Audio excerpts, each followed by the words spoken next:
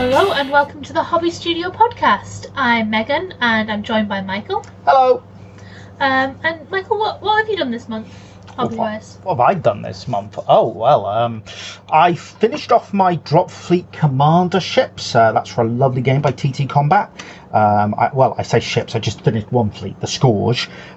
Used some lovely colour shift paint from Turbo Dork. That stuff is amazing. I love it. It's lovely. It's really nice. Metallic colour shift. Lovely. Did some more Necrons. Did a few bits of my Zone Mortalis terrain. Some armoured containers. Now, if you follow me on social media, I've done a lot of armoured containers. I think these were my 33rd.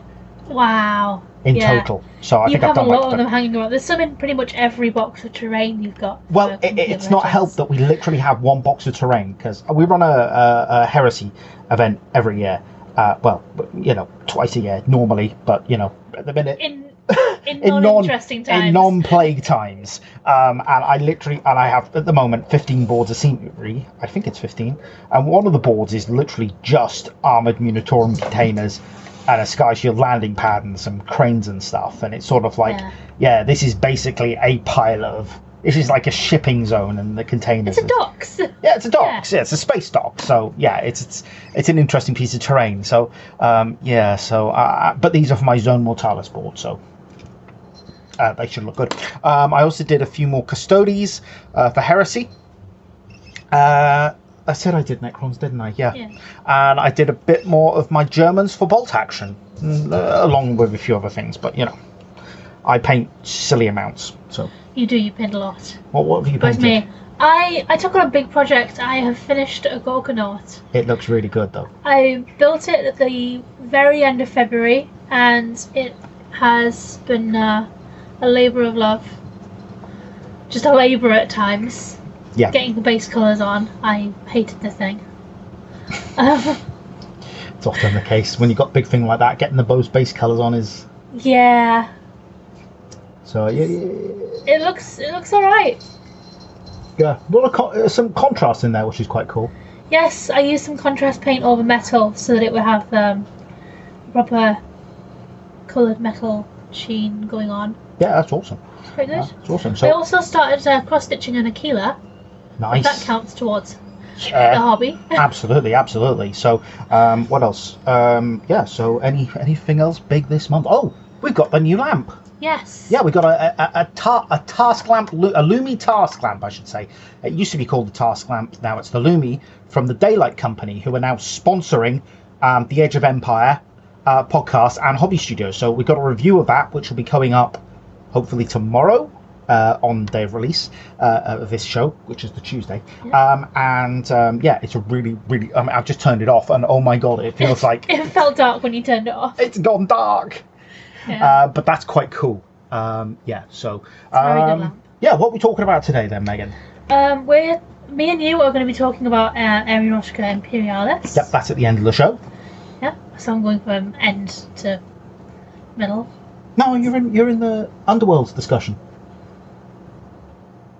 Oh yeah. Yeah. Yes. We're doing Underworlds in the middle segment. Yes. Underworlds, because that was an interesting discussion. Yeah, we still haven't played it since we had that talk with James, though, have we? No, we haven't. No, we've got James Fishish Turner joining us for that one. Yes, it's going to be coming out of the box soon. Maybe this week. Yes. Yeah, this week. Although I don't know, should we start with Shadespire or go to Nightvault or Beastgrave? I played Shadespire. I'm interested in Nightvault now. Nightvault, yeah. Okay, cool. And then the other thing, we're discussing Carnevale. Oh yes, Carnevale, yes. Carnevale, okay. So let's crack on and talk about Carnevale.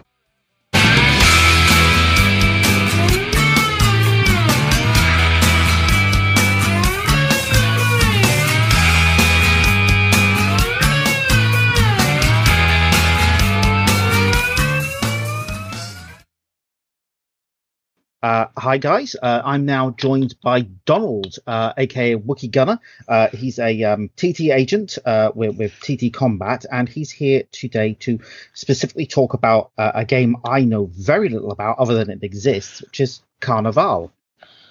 And I'm looking forward to this. So. Hey, how you doing? Yeah, I'm doing fine. How are you this fine Saturday? Oh, doing pretty well. Just trying to keep my head above water at work. But other than that, it's nice taking a little break to talk about gaming. It is, it is. Okay, so I think what we like to do on this show is we like to start with asking a bit about you. What's your background in gaming? How did you get into it? And what are the main games you kind of play now? So let's fire away and talk about yourself for a bit, Donald. Sure. So there's a couple of things I want to kind of define for the listeners because I know I'm going to do it, and it'll make a lot more sense to understand it. The first thing is, at some point I will interchangeably use the terms TT Combat and Lewis. As you probably know, TT Combat is the company that makes Carnevale. Lewis Clark is the lead designer, and kind of the rules are for Carnevale, so I kind of use them interchangeably when I start talking about the game. The other one is a term I use personally called one true nerdum, where I personally believe everyone has that one true nerdum. We may be wargaming geeks, we may be football geeks, but there's that one team or that one system or that one thing that we really look into and we can talk all day about. So, That being said, now we'll kind of get into my backstory. My gaming actually started because I had an attractive sister, and I was at a convention with her and a friend of hers, and I'm the younger brother, and there was a guy who offered to let me join him playing a game called Battletech. He'd been hitting on my sister the entire convention, and I realized that was the only reason he was offering to let the little brother join, but hey, I was up for it. And so that was actually the first game I ever played. This was back in 1987, was Battletech. Fell in love with the game, kid of the 80s. I grew up on a robot anime, which is what Battletech is based on. Yeah. Found a local gaming store that played Battletech. Parents took me over there on Saturdays. Eventually went to college, found another gaming store. Fell into Games Workshop because at some point every gamer has to play Games Workshop. Me too. The 40K was a little more competitive than I wanted. Warhammer Fantasy, at that time, if you remember, you had the artillery where you guessed the range, and I once missed taking out my opponent's general with a great cannon by less than half of an inch because I rolled a 2 on the scattered die for the bounce. Decided I probably guessed too well to play that game. Ended up in Privateer Press. While at Privateer Press, playing Warhammer Hordes. I was at the game store, saw a steampunk Mad Hatter model. Huge fan of Alice in Wonderland, huge fan of steampunk. Decided I wanted a model for collection. Found out there was a set of rules that had just come out around them called Malifaux. Played Malifaux. That became my primary game through most of first edition and some of second. Went back to Privateer Press for a while. Then kind of dropped out of the scene for a bit. Was looking at a Kickstarter, saw this Kickstarter for a new game. It's technically a new edition of the game. Yeah. Some of the models were Commedia dell'arte, which is actually my one true nerdum, and fell in love. And that game was Carnevale. And since then, I've pretty much stuck with Malifaux and Carnevale as my two primary games. So very sort of historical fantasy sort of. Yeah. It's funny how somehow I gravitate toward games that involve, and so there was a big tear in the space-time continuum, which is actually, I don't know how much you know about Malifaux, but both Carnevale and Malifaux have this idea of an alternate world concept. With Malifaux, it's the Breach. With Carnevale, it's the Rent, and that's where magic comes into the main world from. Yeah, so very, very low fantasy, but that's not a bad thing. Right. Yeah, awesome. So that's kind of my history. Like I said, I bounced around a bunch, but I've kind of found stuff that I like now and seem to be going forward with it. Yeah, I mean, that's a very familiar story to a lot of war gamers out there. I think a lot of war gamers have, obviously, as you say, everybody does Games Workshop at some point. Malifaux, has been a very popular game. It waxes and wanes where I live, but it's still very popular. Privateer Press is the same.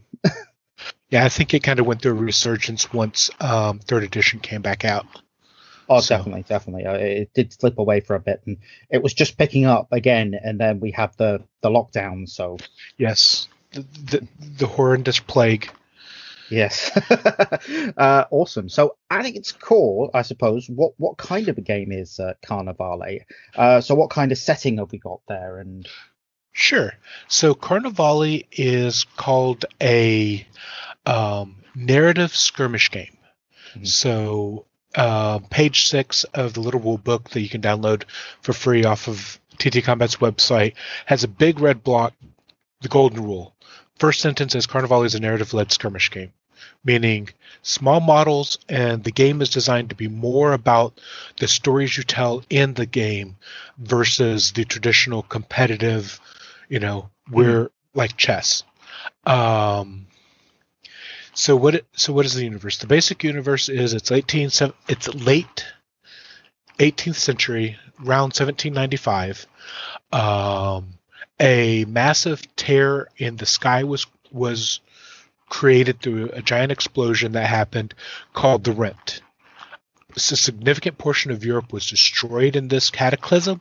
For some reason, Venice was miraculously saved, becoming a area of civilization. In addition, because Venice being Venice, they're designed around building ships, so all the navies get destroyed, all the merchant fleets get destroyed. Venice is able to reclaim their merchant fleet much faster, rebuild it much faster, so they not only are the cornerstone of civilization, they also become the cornerstone of mercantile. Unfortunately, though, things aren't going as great as you may wish. Because of the rent brings forth magic. It also brings forth creatures from beyond the rift. These will be known as the Rashar. We kind of get into the factions. In addition, people like having sleep cycles. And you don't really get those sleep cycles because you have the really bright Rit day, time, and the really not as bright Rit time.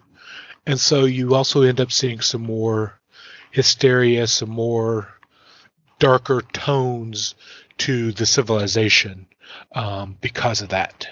Mm-hmm. So that's kind of the backstory. We can go in more detail if you want. Gameplay-wise, as I mentioned, it's skirmish, which means typically you're looking at 7 to 12 models on the board per side. One of the factions can go to 5. I can technically make a legal list with 3 models, but I wouldn't recommend it. And it uses a dice pool mechanic, so you have every model has a set of stats. Typical human stat is a 4, and you roll. You if you've got let's say an attack of 4, you pick up 4 dice, one of which is a different color, and you roll them. And in every case except for 2, you're trying to get a 7 or better on a D10. Every time it doesn't use the D6s. It does not use D6s. It does use D10s. That's brilliant. Every 7 or better is called an ace. If you get 1 or more aces, that's a success. If you get no aces, that's a failure. And then in addition, because you've got that 1 die that's different, if you roll an ace plus a 10 on that, then that's considered a critical. You get additional bonuses. If you roll no aces and you roll a 1 on the wild die, then that's considered a fumble and you get negatives. Mm-hmm. One of the nice things is the wild die does count as a normal die. So if you roll 1 ace on a regular die and a 10 on your wild die, that counts as 2 aces. And that comes into play in a lot of places like combat, for example. Right. And that's very, very quickly the 5-minute spiel of the basic mechanics. You have the target numbers. Most of the time, you're rolling a set of dice. Sometimes you have an opposed where you and your opponent both roll. You take their aces, they subtract out of your aces, and then whatever you have left is how you calculate your level of success. Right. Okay. Sounds relatively simple. Yeah. It's really nice in that it is designed to be a fast learning, fast playing system. Mm-hmm. You've got most of your stuff is just a flat number. As I mentioned, that there are 2 times when you don't use a 7. That is when you're attacking somebody, use their dexterity plus a weapon stat called evasion. Mm-hmm. And it's a flat, most of the time it's a 0. If it says a 1, you add a 1. If it says a -1, you add a -1. Really simple. Right. The other time is when you're casting spells, where you each spell has a difficulty, and that's your target number instead of a 7. So literally, that's the dice are actually coded. If you buy the official D10s, they're 7, 8, 9, and 9, and 10 are all a different color, so they even make it easy for you to tell on a standard. Right. There are 4, I'll call them spendable attributes. The first one's action points. These come back every turn. For the most part, your leaders have 3 action points. All your other models have 2. There is some variations. For example, there's a model called Harlequin who's supposed to be very fast and dexterous. He gets 3 action points even though he's not a leader. Everything you do in the game, except for 3 things, are 1 action point. You can, If you're in water, you can dive, which is one of the big things about the setting. Because it's Venice, they do incorporate the fact that you have water. That's actually one of the requirements for the board, is that you have a canal. Oh, very nice. So it's very dive different. Right, it is. And I'll get. Let me finish this up, and then I'll get into the terrain aspect. Sure. So the dives are 2 action points, and then you have 2 actions that are actually 0 action points. The first one is called an attack of opportunity. In this game, you don't have the traditional ranged versus melee that you might see in, say, Age of Sigmar. You have every weapon has a range. It may be 0 inches. It may be 16 inches. Right. That is a maximum range. Now you do have in base-to-base contact versus not in base-to-base contact. If you move in base-to-base contact with an enemy model, with 1 or more enemy models, you may choose any one of those models to perform a free attack. So that is called charging, and that's called an attack of opportunity. That's one that is 0. The other time that you can get a free action is if you jump once per activation on an object that is smaller than your base size. You may perform a second jump for free. So, for example, and this kind of leads into that terrain, which is why I wanted to do it in this order. I can have a stack of barrels. I can have a model jump on top of those barrels for 1 action point. Now, because the barrels are smaller than his base, he can then, for free, jump to a rooftop that is too high for him to jump to normally. With his second action. So go ahead. I don't know, you got momentum type of thing. Exactly. It's now, if he wishes to risk it, he can then use his second action point to move across the roof until he's off the edge of the roof, causing him to fall off the building. Because this is designed to use all levels of terrain, there are reasons to be on rooftops. There are consequences of jumping and missing, which is you fall. And you can, if you end on a rooftop and you're not completely on the rooftop, then you will fall off. Now, that being said, part of that whole, we care more about narrative versus the really strict 1/4 inch, 3 millimeter rules, is that there is a rule that if you end an activation partially on a surface that is large enough to hold you, you may move the model the minimum distance until their base is completely on that object. Right. So if you make your jump and you've only got a 1/4, you've got 5 millimeters of a 30 millimeter base on it, you don't automatically fall off. You're allowed to shift your model so he's on there. But you can pick so there's a bit of leeway for the narrative aspect. Exactly.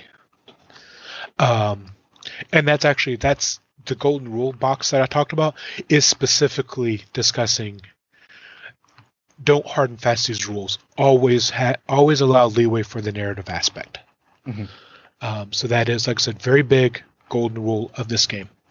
Now you can, if you move off of the top of a building that is at least 3 inches tall, or any object, so say a rooftop, and you end in base-to-base contact, then your weapon gets what's called a -5 penetration.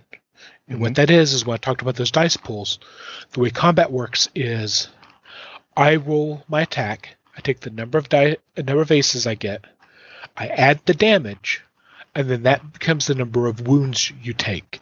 You then roll a protection, which is your armor value. It's usually in the 2 to 3 range, maybe 4 or 5 for kind of heavy armor.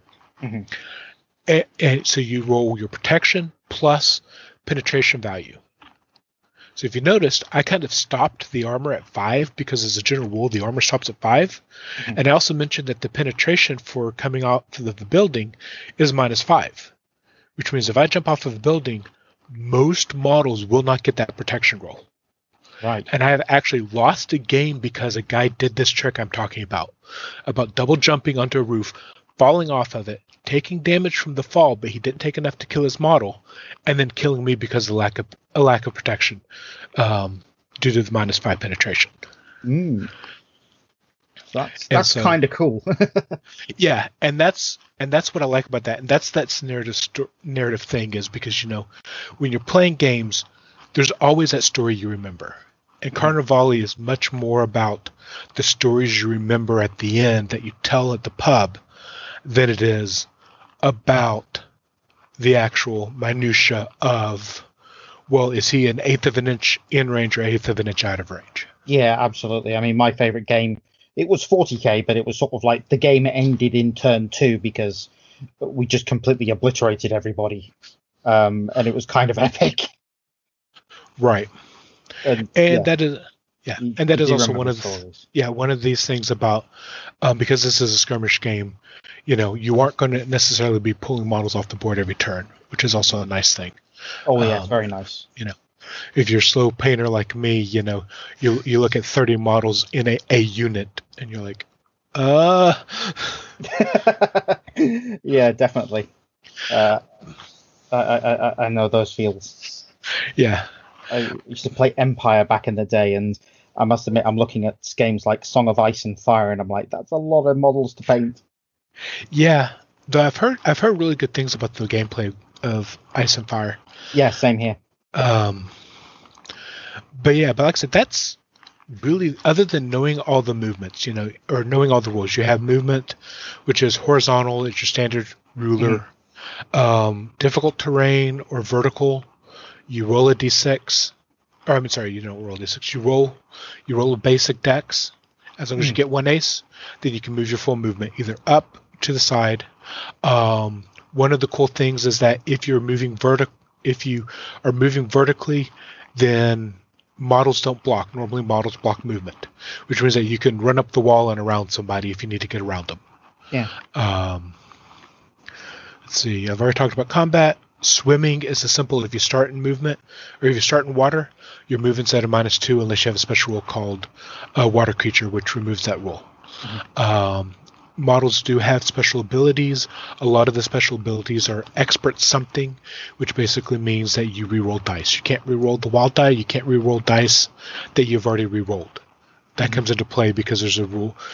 You could attack me, and then you have a rule that allows you to reroll misses, and then I have a rule that forces you to roll aces.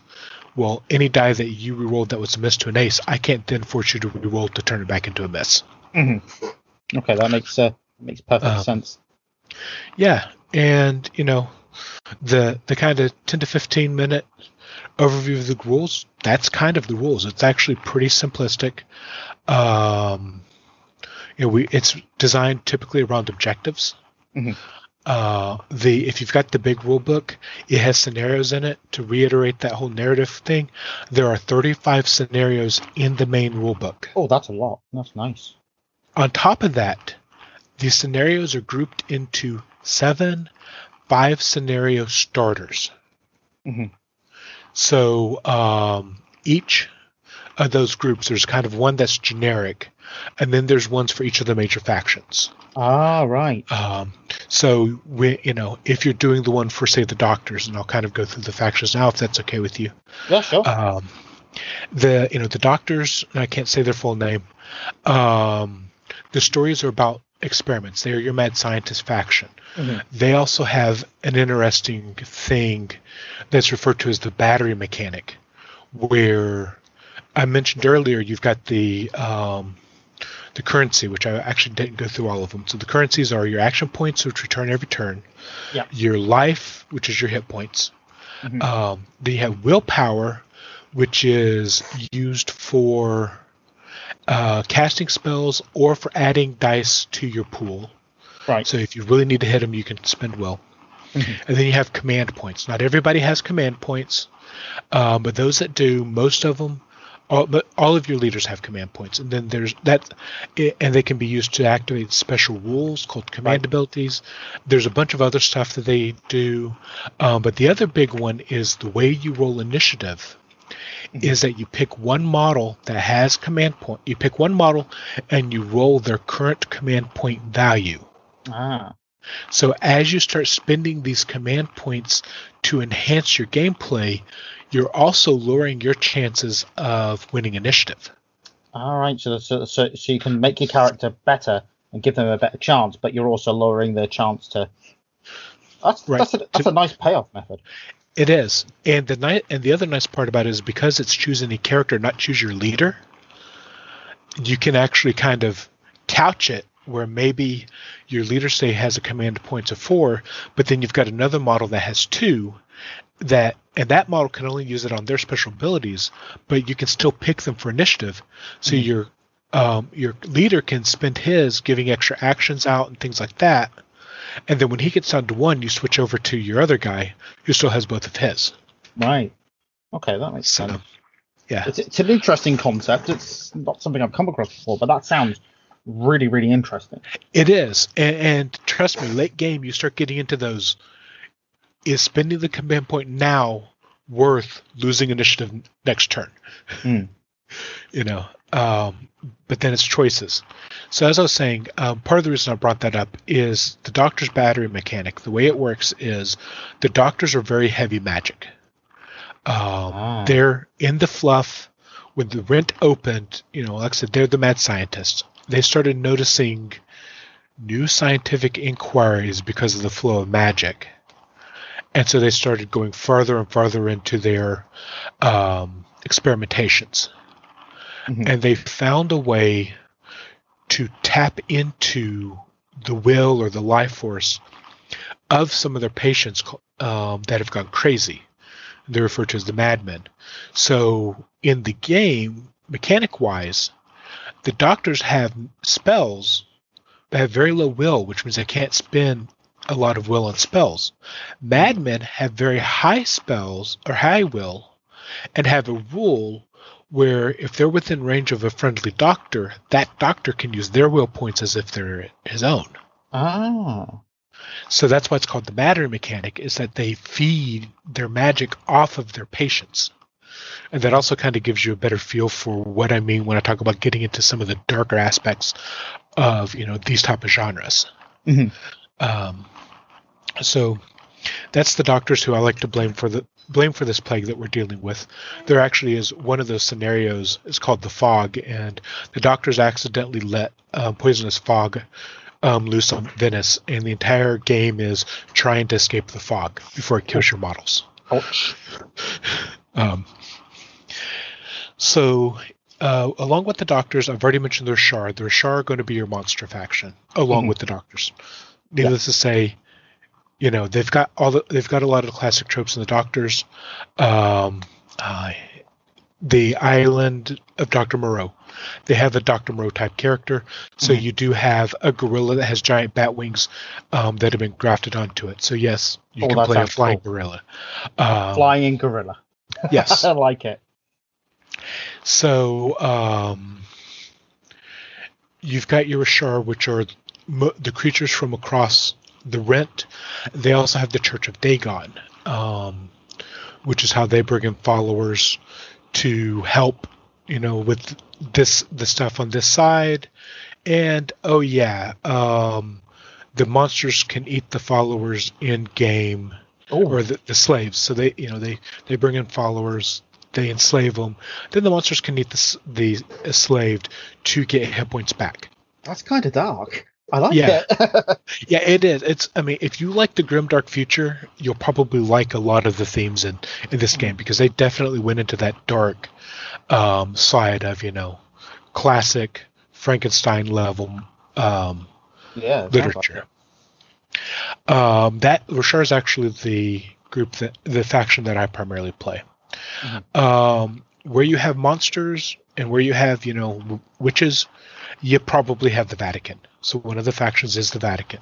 And they are one of those factions I talked about where they use a lot of command points for. This model has command points that can only be used on their abilities, because when the Rift opened, they were able to start doing divine style things. They're also going to be your bubble faction, where you may have a character who grants bonus protection. He has a command ability that gives bonus protection in an aura around them. Right. That makes sense. So you've got your nobles, which are the patricians. The patricians are your classic Shakespearean style nobles. They also are notorious for having parties of all forms of debauchery that spill out into the streets. We pay the city guard off. You can see I've got a guardsman right behind me, because city guard is actually part of the patricians faction in the game, and he's going to turn his eyes for a moment while I go kill this guy just to see if I can do it. And it also has one of the most famous models in the range, which is the Pan Lady. She is a lady that she's household staff, and with household staff, you can either take a really cheap pistol that you can actually shoot in melee. As I mentioned, there's no minimum range on weapons, or you can take a cast iron utensil, which gives you stunned. Stun gives you -1 pretty much to all of your attributes until the end of your next turn. Plus, you take damage if you start in water. Right. So she's kind of become famous and infamous in the circles, just because it's this really cool, cook running around with a cast iron skillet. So now you notice I've talked about the nobles who kill people, the doctors who turn them into madmen, and the Rashar who eat people. But I've not talked about anyone who cares about the people. Is there anybody? There actually is. That is the guild. So it originally started off with the Thieves Guild. And over time, the Thieves Guild kind of started incorporating in all the other guilds. So, the Blacksmith Guild, the Barber Guild, the Courtesan Guild, and created this mass thing, ran from the shadows, just known as the Guild. And that's kind of your every person, tradesman faction. Now, when people ask me to explain to them the theme of Carnevale and how it plays, what I tell them is to go look up the Guild Starter Gang and look for the Cappadecina model. I never describe it, but everyone knows which model I am talking about. Okay, I'll take a look. And then the other fun thing about the guild is that they have the grandiose cult of the end of days, also known as the Punsanellas. And one of the reasons I'm bringing up the Punsanellas specifically of all the sub-themes is it shows one of the things that I really love about this game, love about Lewis, and love about TT Combat. The Punsanellas have a rule called Mindless across the board. Mindless says that they do not count for victory points for objectives. Now, Punsanellas have a leader character called King for a Day, which means that you can technically play an entire Punsanella gang with no other models. But they can't win because all of them have Mindless. And during the beta, this was brought up that people wanted to do this. And Lewis's reaction was, you know what? I didn't expect that. But the Punsanilla leader is the cheapest one. And so he gave the King for a Day a special rule that if he is your leader, all Punsanilla lose the mindless rule. So there's a place where they literally listened to the fans saying, this is a problem in how I can enjoy the game. And they corrected it. Right. And I know a lot of games feel like the developers are just kind of this wall. Mm-hmm. So I wanted to point out that this is and this is just across TT Combat in general, but Carnevale is my primary TT Combat game, so that's why I did it. Now the last faction is the Mercenary faction, and they're called the Gifted. And I'm sorry, there's actually two factions. The Gifted, you can play as themselves. And their starter game is Commedia dell'arte. I mentioned that in my history. Mm-hmm. And you'll probably also notice that I mentioned I play Rashar, which is really weird. The Gifted are going to be a very elite faction. They all have magical abilities that aren't spell casting. Mm-hmm. For example, the Commedia dell'arte, in real life, they were it was acting troops that had archetypical characters that became tropes, and I'm not going to go into that because you don't have time. Yeah.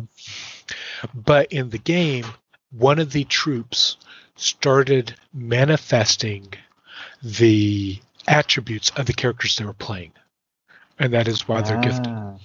There's another one called White Dove who has the ability to fly, and she has this kind of magical ranged attack that she can do. There's all these different characters. And like I said, they can be played as their own faction, or they can be used in any other faction. Okay. So that gives you that ability to help flesh out, well, I really wish I had a character that does this. For example, Gil typically is very anti-magic. Mm-hmm. They do have a model called Black Lamp, which actually is an anti-magic lamp to help with that. Mm-hmm. But you can take gifted spellcasters to help bolster if you feel that you really need spellcasting in a guild gang. Right. So they're sort of like the a friend of everybody. Exactly. They're your hired guns. Mm-hmm. Now, there is one gifted who is whispered amongst all as the very first gifted, and he was a gifted prior to the Rent opening. He is the only known gifted prior to the Rent opening. He is also known for the fact that he is the only gifted who can pass his gift to other people and bring them under his control. And that is Vlad Dracul. So the final faction I have not mentioned is the Strigoi, which are vampires. And they also have Romani, who are not vampires, but work with them. Mm-hmm. So for all of you, Death Eater courts and Flesh Eater courts and vampire fans, they do have vampires in the game, and they do have a backstory behind why there are vampires in the game. Yeah. Oh, cool. That is cool. I always like to see vampires in a game. Yeah. They've also got a Vargol, which is basically their werewolf. Mm-hmm. There are people who are asking for more to bring in more werewolves and things like that. Mm-hmm. And so, like I said, that's your basic setting. The terrain is I love because it is designed to use the multiple levels. Mm-hmm. It includes special, typically you start on the main level. The board, when you actually do the math on the rules, they recommend a third of it be water, a third of it be standard land, and a third of it being line of sight blocking terrain. Right. So it's pretty easy. They do want you to have those narrow corridors, have buildings you can jump to. Mm-hmm. There's a special rule, the Capitacina that I mentioned earlier has this rule where you can start on top of a building, otherwise you can't, which gives him a bit of an advantage. Mm-hmm. And that's it, kind of in a very rambling nutshell. That's a lot about the game. So, now that I've given you a wall of words, did you have any questions or things you wanted me to kind of expand on? It's definitely a very interesting setting. I mean, 1793. It's not a particularly standout period of history, I guess. At least for me, having done British history at school. So it's a very interesting time, and I suppose you've got a lot of, Italy wasn't really a country at that point, and there's lots of different stuff going on in Europe. Right. So yeah, it's definitely still that late city-state era. So it's not quite nation states, but still.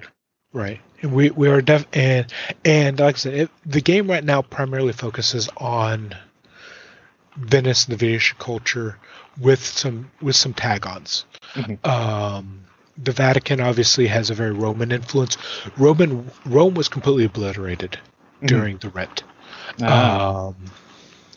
And in the fluff, it kind of goes into what all happened, and if you get into the backstory, you kind of know what happened and why and all that. But they also have the avant-garde, so you do have this secondary papal court that was in France. But then they, of course, all of that started migrating to Venice because Venice has become the new center of society. Mm-hmm. And kind of central to the world. Cool. Yeah, awesome. So, I mean, what would you say is the best way to actually get started into the game? I mean, is there a starter set you would recommend, or? Okay, so there's actually 2 different starter sets. Mm-hmm. They recently, and I think it was like for Christmas last year type recently, released Escape from San Canciano. Maybe I'm pronouncing that right. And that is going to be your traditional GW style starter. Mm-hmm. It comes with 8 models. It basically comes with 50 ducat, approximately, sides, Guild and Rashar. The standard list is 100 ducats. It comes with a 2x2 poster size mat to play on. Yep. Some cardstock terrain pieces. Mm-hmm. Some cardstock debris, both in water and out for the jumping. If it's in water, then you also get that free jump, so you can use that instead of a bridge. Mm-hmm. And it comes with stat cards. Oh, for the models that are in there. So that is one big thing about TT Combat is they try to have their starter sets do the Christmas Day. What they call the Christmas Day rule of they want it something that's under the tree. You can pull it out, open the box, quickly assemble the models, and be playing without having to go online, which all of the stats are online. They actually have an official gang builder, and one of the things they do is balancing passes. Anytime they're focused on new models for a faction, they look at the faction as it currently stands amongst the other factions, and along with how the new models change the faction and how the community seems to be seeing the faction. And so they will do tweaking. So they try and keep it sort of balanced. Exactly. And they also kind of try to look at where there were the whole community complaints. The actual reason I don't play the community alert, which is the starter set for gifted, is the box of 5 models is exactly 100 ducats. Mm-hmm. And for me, that's a little bit too few models on the board. I tend to play horde armies. Mm-hmm. They actually, when they did the latest gifted redo, they tweaked the models to bring them down to 90 so that you could at least pull in a 6th model to help with that being a little too small. Right. But the Escape from San Canciano, like I said, it's £35 off of their website. That's very cheap. Yeah, all of the models and both starter sets I'm talking about are designed to be one-piece models. They are resin models, but they're pretty easy to assemble. I know a lot of times Games Workshop players kind of have traumatic flashbacks to resin models. It's not that type of resin. Yeah. No, I've worked with a lot of TT Combat resin. It's pretty good. Yeah. The other thing that the Escape from San Canciano comes with is it comes with the small rulebook, which is the free PDF download that I mentioned. Mm-hmm. So you can get that. The other starter set, which is the one I started with, and to be honest, if you're not just trying to dabble and you're seriously looking at it, it's the one I recommend, is the official Carnevale 2-player starter box. Mm-hmm. It's going to be £65, and it comes with 2 full 100 ducat lists and when I say list, I don't mean your traditional, well, this is the stuff nobody plays with, so we're going to throw it into the box. Yeah. I play the Rashar list. When I sat down and decided on my faction, one of the reasons I picked Rashar was, as a TT agent, I wanted to make sure that both starter sets were present in my store, because I knew people going to tournaments would see them. Mm-hmm. We had guild players. We didn't have Rashar players. I sat down. I built a list. I started going to see what models I needed to buy, and I realized the list I built was the exact list they put into the 2-player starter for Rashar. No. The guild I've looked at, I would not build that list. I still think it's a solid list. I still think people would play it. It just doesn't quite play the way I would play that particular faction. That's all. Right. Yeah. So it's not like each faction has only one way to play.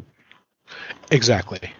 Yeah. It's also to be honest, the factions feel to me, to use a 40K term, a lot more like Space Marines, where, yeah, you can play generic Space Marines, but if you play White Scars, they have the feel to them. Well, if I'm playing the guild, I can play the Punsanellas. There's actually 2 boxes for Punsanella. I can make an entire 100 ducat list of just Punsanella that has a different feel. So it's I can. We've got a player who really likes using the dog keeper and the dogs, for example. So it's very flexible, and that's also part of that balancing, is because if they add in models to a sub-faction, they need to rebalance that sub-faction to make sure that it doesn't overpower because of the new stuff. Right, fantastic. So they the are 2-player, keeping an eye on out. They are keeping an eye on out. Oh yes, they definitely feel like they are trying to keep an eye on everything, because every gamer knows, whether you like it or not, power creep is inevitable, just the nature of the game. New model gets thrown in, and all of a sudden there's an interaction nobody expected, and that interaction dominates the game. Yeah. But the 2-player also comes with cards. I will warn people, the cards are out of date. They are perfectly fine if you're playing the starter set and learning the rules, and you're playing those 2 lists against each other. There's no problem with the cards. Once you start expanding into playing with more people, though, you will want to go out to the website. I checked yesterday, and they are both still 100 ducat lists, but there's some tweaks to some of the cards just over time. Right, and they're available to download. Yes. You go to carnevale.thegame.com. You'll see the gang builder, and on the gang builder, you can select a model and download just its card, or when you're in a faction, there's a link which will download a PDF that has all the cards for that faction in it. Nice. Fantastic. Yeah. Okay. So the 2-player starter, it comes with 9 1-foot square tiles. The standard board size is 3x3. On one side of the tiles, it has a combination of water plus dry land, which are cobblestone pieces. The other side is just the water. So TT Combat, being an MDF terrain company, as you start buying it, if you decide to start buying MDF terrain, then you can just flip them over, use the water, and now you've got a nice water mat. Right. Perfect. Comes with cardstock buildings. They are different than what's in Escape from San Canciano, because Canciano is newer. Those are a little bit more funky looking. 2-player starter, a little bit more basic, still fully functional. I use them all the time when I need to. It comes with a box of gubbins, which includes a set of dice. Canciano also comes with a set of dice. Comes with your templates, measuring sticks, some basic scenarios. And the 2-player starter comes with the large rule book. Nice. So that's not bad value for £65. No, it isn't. It is an excellent value if you're planning on playing Guild or Rashar. I highly recommend it, because, to be honest, just trying to pull it up real quick. It'll take me too long. Just the rulebook and the dice. If you want to use their D10s and basically the gubbin box to get the templates, you're probably going to get close to that. But once again, it's the Christmas Day rule. Everything is playable out of the box. Single pose minis. Glue them to the base. So that's kind of how, I recommend people starting. In addition, each faction has multiple boxes that make legal crews. Every faction has a faction game starter. Mm-hmm. And then they have some additional boxes. Mm-hmm. So I'm going to use that to lead into maybe your next question, which is additional resources. And there are three main resources that I know of. Mm-hmm. Number one is the Carnevale fan Facebook group. It's a great bunch of people. Yeah, I just joined that last night. Okay. Yep. You will see me all over that place, whether you want to or not. I'm not as active as I used to be, but I still try to be pretty active on there. Mm-hmm. So people can find me on there, and I am me, and I'll try to check the others. The second place is a website called Venice by Rent Light. That's RENT Light. Mm-hmm. It's a little defunct at the moment. The information on there is still good. It will hopefully be getting new content shortly. Mm-hmm. The Plague, that's actually my site, and the Plague kind of sapped a lot of my creativity, but starting to see the end of the light and starting to get back into the gaming mode, so I'm hoping to start putting new articles up there in the near future. And one of the articles on there, I have gone through, at least at the time of the posting, every single box that you can buy for Carnevale, mm-hmm. and I've listed the ones that make legal forces, and at the time of the posting, the points in that box, because there are some, the army creation rules are you have to have one leader, and then there are heroes and henchmen, and you cannot have more heroes than you have henchmen. Right. So, for example, the Vlad Dracul box doesn't meet the requirements because, while Vlad is a leader, it has all three of his brides, which are heroes, and it doesn't have enough henchmen to cover three brides. Right. I see. So that is the second resource that I recommend for beginners.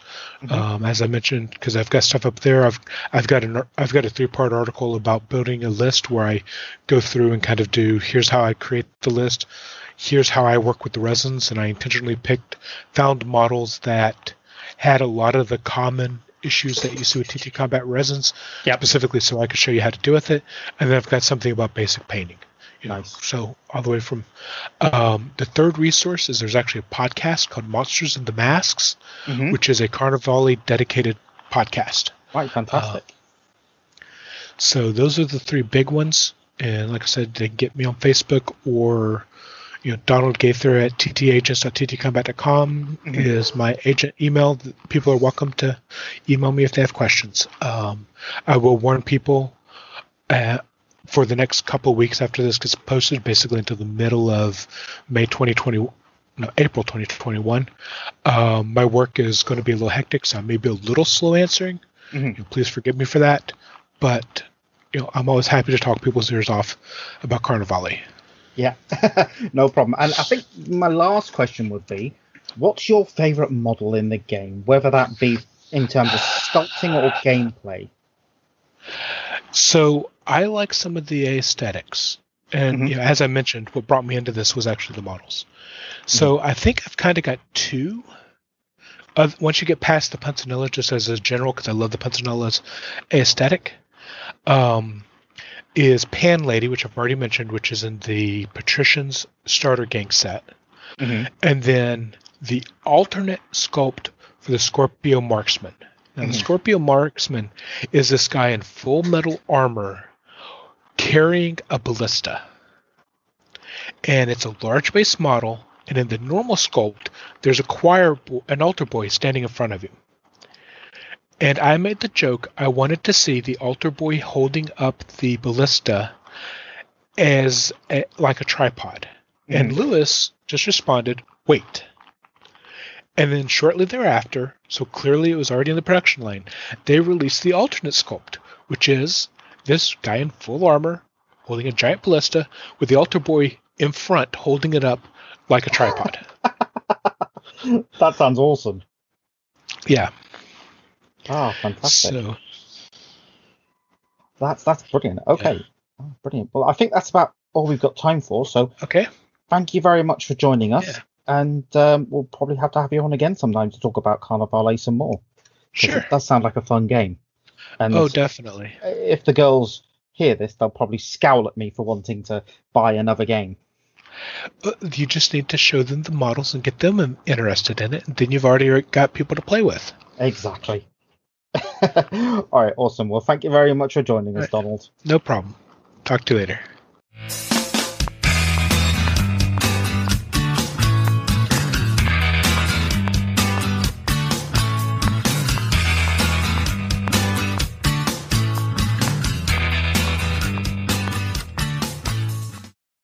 Hi, and me and Megan are joined by James Phoenician Turner from all the way up in Scotland, and we're going to talk a little bit about Warhammer Underworlds. I think the title we've given this is sort of the story so far. Yeah. And James has sort of ran with that and created this whole segment, and I'm like, this looks incredible. It does. Hi everyone. Yeah, no, thanks for having me on, and I'm glad that you're happy with the segment. And actually, I was thinking that once we're done, if there's anything you want to pull out from the text and share, I'd be happy to do that, because it's a 4-year-old game and there's quite a lot to go into, but that can seem quite overwhelming for people when you're trying to get into something brand new. So yeah, I think the cool thing about Underworlds for me is that it's not just, I mean, yeah, it is a very competitive minis game. They've created some minis and they were like, we need a game to go with this, but they have actually created a really interesting story to go along with it.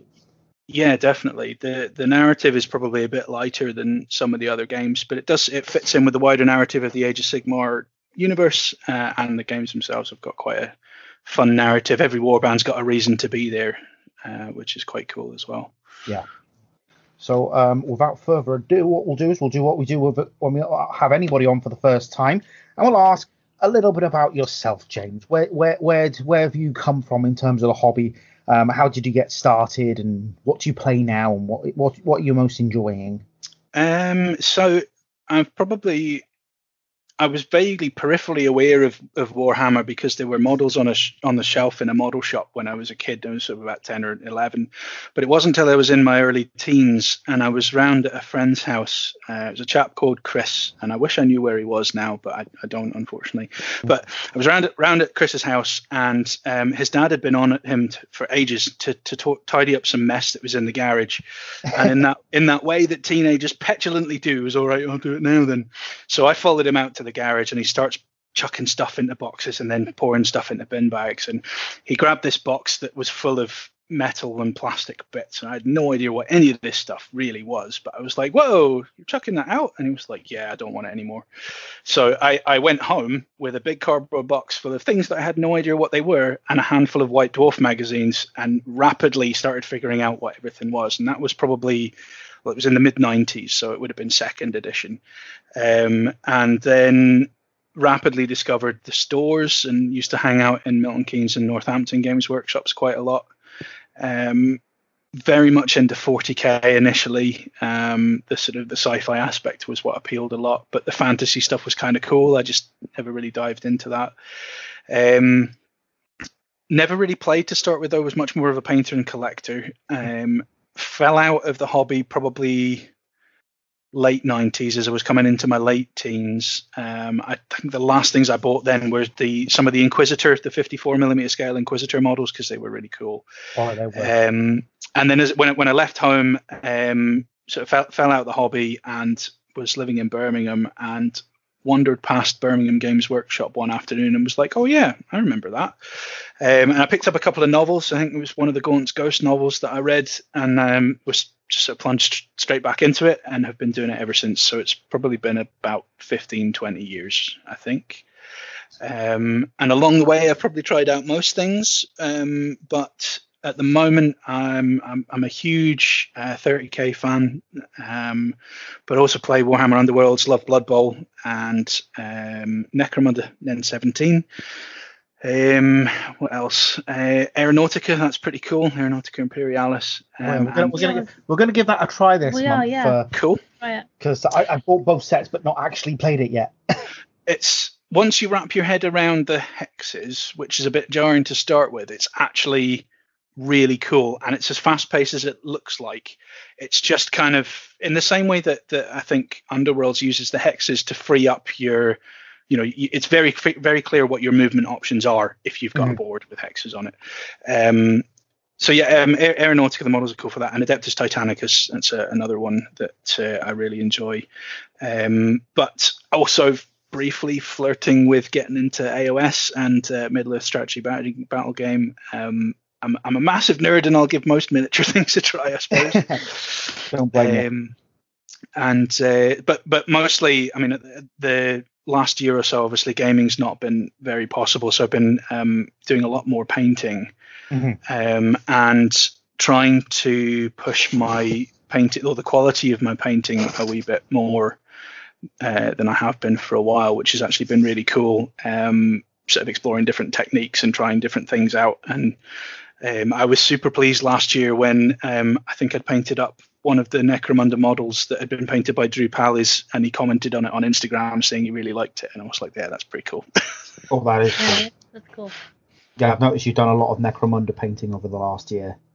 Well, it's one of the things, I think when we chatted at Christmas, Michael, I was saying to you, one of the things that's quite nice about having a small or a single project is that you can explore stuff and not have to worry about replicating it. And the great thing with the Necromunda models was because each one was a one-off, I might have been using a similar palette of colors or painting the leather in a similar way, but I didn't have to worry about duplicating that across a tactical squad. So it was quite liberating to be sort of like, I really like this green, but I never have to worry about painting it exactly the same way again. Yeah, very true, very true. Yeah. So let's delve into the meat and potatoes of this, and I think I'm going to let you wanted to explain a little bit about how the game works first of all. So I'm going to hand over more or less to Megan because she's the total noob in this aspect. So okay, I think she wants to sort of ask some questions because I always find it works. I find this stuff works better when it's someone a little bit more experienced, sort of discussing it with someone who knows less. Yeah. Then I don't have to pretend I know nothing. Well, I tell you what, then I'll be up front, Megan, and say if you're not clear on something, ask, if you want me to repeat anything or break it down, please do, because I think there's that tendency sometimes to assume the person knows what you're talking about. So yeah. Yeah, well, I tend to go the opposite and assume she doesn't know, and she's always telling me off for mansplaining. Yeah. Except that time when I introduced you to the concept of the warg, that was she was like, you're not going to explain wargs to me, and it was like, well, it's an orc thing, and she thought I was talking about wolves and that from right, Tolkien. Yep. Well, similar name, yeah. Yeah. So but basically, what is Warhammer Underworlds? People who don't know. So it's a boards, card, dice, and miniatures game, which I think I like to think is easy to learn but difficult to master. And I think that's the trait of a good game, is that you can pick it up and get the basics quite easily, and then enjoy honing your skills with it. It's about 4 years old and has been through 4 seasons, which I'll talk a bit more about as we go through. But started with Warhammer Underworlds Shadespire, and then Nightvault, Beastgrave, and most recently Darkchasm. And there's been a couple of other expansions to the game along the way as well. You take control of a warband, which is a small handful of models, all within the same faction. So it could be skeletons or orcs or a troll and some squigs. And you build a deck of cards and try to outmaster, outmaneuver, and outwit your opponent at scoring the most glory by the end of the game. Awesome. Cool. So I've played like one game of it before. Haven't gone back to it. Not sure why, because it was really enjoyable. Yeah, and you did kick my bottom quite convincingly.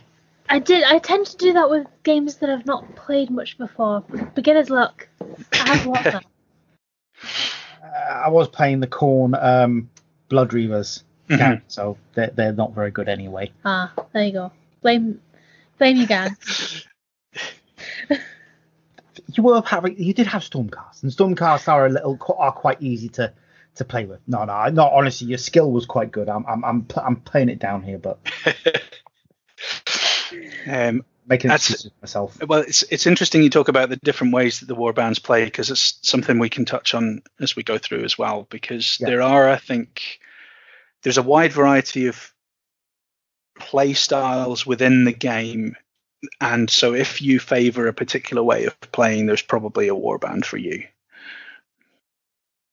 I think that's probably the good thing about there being so many different warbands going on. You can hone down to which one suits your play style best. Yes, yeah, absolutely. And one of the things that's happened as the sets have been released is that the Games Workshop and the developers have said, one of the things that will remain valid throughout the lifetime of the game is the warbands and the cards that are associated with their faction. So they might not be hyper competitive, but you can still use some of you can still use any of the warbands, whatever stage the game is at. There are some different sort of organized play modes which restrict which warbands you can use, but if you're playing on the kitchen table with some friends or at your local club, you can take a season 1 warband up against a season 4 warband and see how they get on. That's always good. Yeah. So the basic mechanics of the game, how does that work? So it's played over 3 rounds, and each round you get 4 activations per player. So across the whole game, you've got 12 chances to do an action, and that could be something like moving or charging one of your fighters, or putting them on guard to make them more defensive, or drawing a card from your one of your decks, But there's also different phases within the turn. So you have the action phase, and then you have what's called the power step, which is where you can start using cards to try and influence the way things will work. And that adds like a whole other dimension to the game. Both players get to pitch in the power step. So you could have what looks like a pretty cunning plan, and then your opponent can trip you up by playing a card, or vice versa. Mm-hmm. And the goal of the game is to be the player with the most glory points at the end, which is actually pretty cool, because it means that you can lose all your fighters and still win a game. That's kind of rare, but you don't necessarily win by just wiping out your opponent's warband. You've got some objectives that you'll be trying to score as well. Okay. And then one of the other things that's pretty cool is that each fighter's card, which has got their stats on it, is double-sided, because the fighters in warbands can do what's called, or they can get what's called inspired. So by fulfilling a condition like killing a certain number of your opponent's fighters, or maybe scoring objectives, you can get a sort of a boost as your fighters, get the momentum going, their blood's up, and they get better at fighting, or more defensive, or unlock some spells. And each warband tends to inspire in a different way, so that kind of maybe plays into it's generally they're quite fluffy. So if I remember right, the Khorne warband, Michael, that you were talking about, they get inspired by their being enemy fighters out of action. Well, no, I think it's anyone dying. If I'm that's right. I think as soon as someone dies, they're like, oh, we're inspired. And that fits with kind of them being a Khornate blood focused faction, and it doesn't matter whether it's yours or your opponent's fighters who's dead, because Khorne doesn't care where the blood and skulls come from. So nice. This sort of twists that play into the fluff of the faction that the warband comes from. Awesome.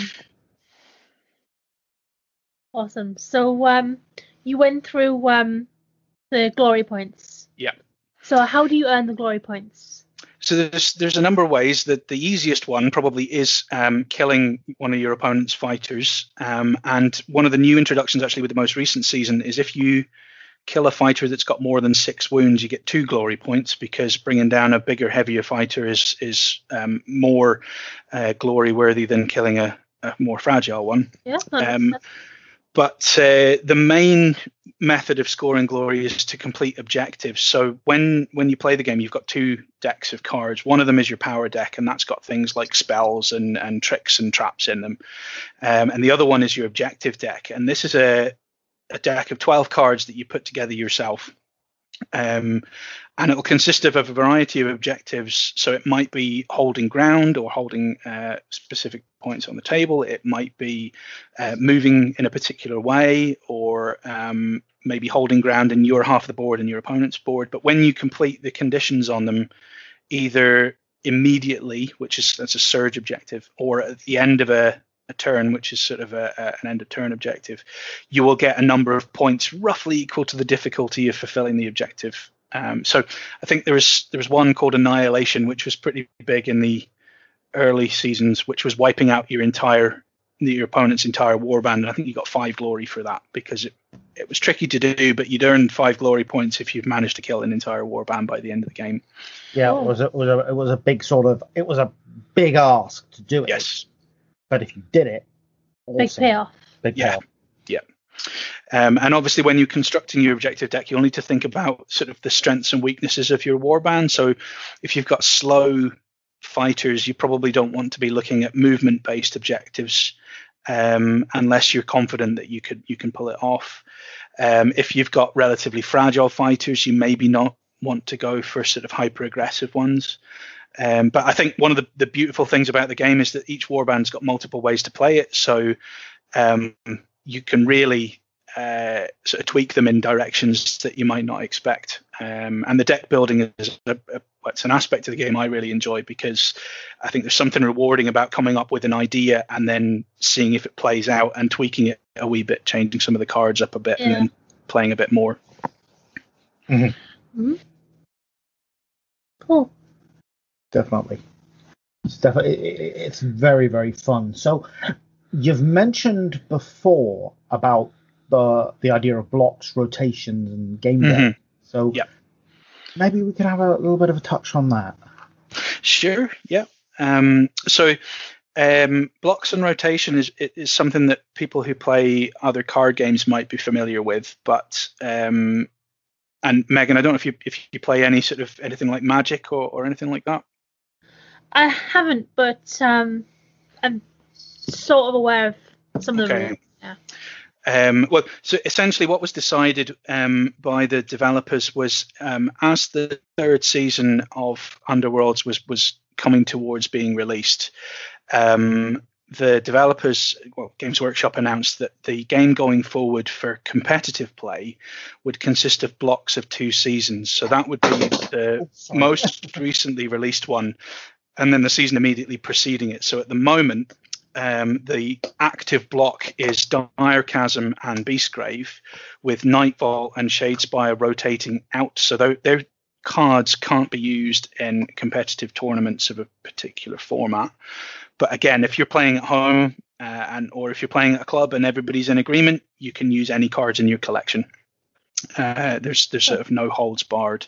But essentially what that means, I mean, there were some people who were a bit unhappy about it when it was announced, but having played a few card games myself already, the idea behind rotation and restricting the number of cards that are in active play means that you can, as a developer, you can push the design space without having to worry about 800 cards and how they interact together.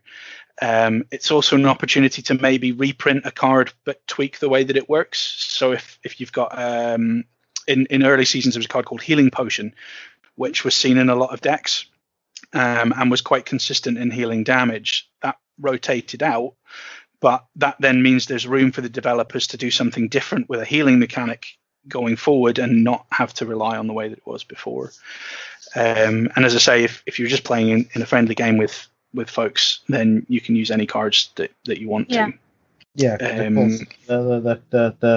The problem is if you leave stuff in for too long. I mean, we saw it with 40k back in the day, when you had rules in there and codexes that were so old, and the way they interacted with any stuff, especially when edition changes happened, it got kind of like crazy, some of the things that people could do.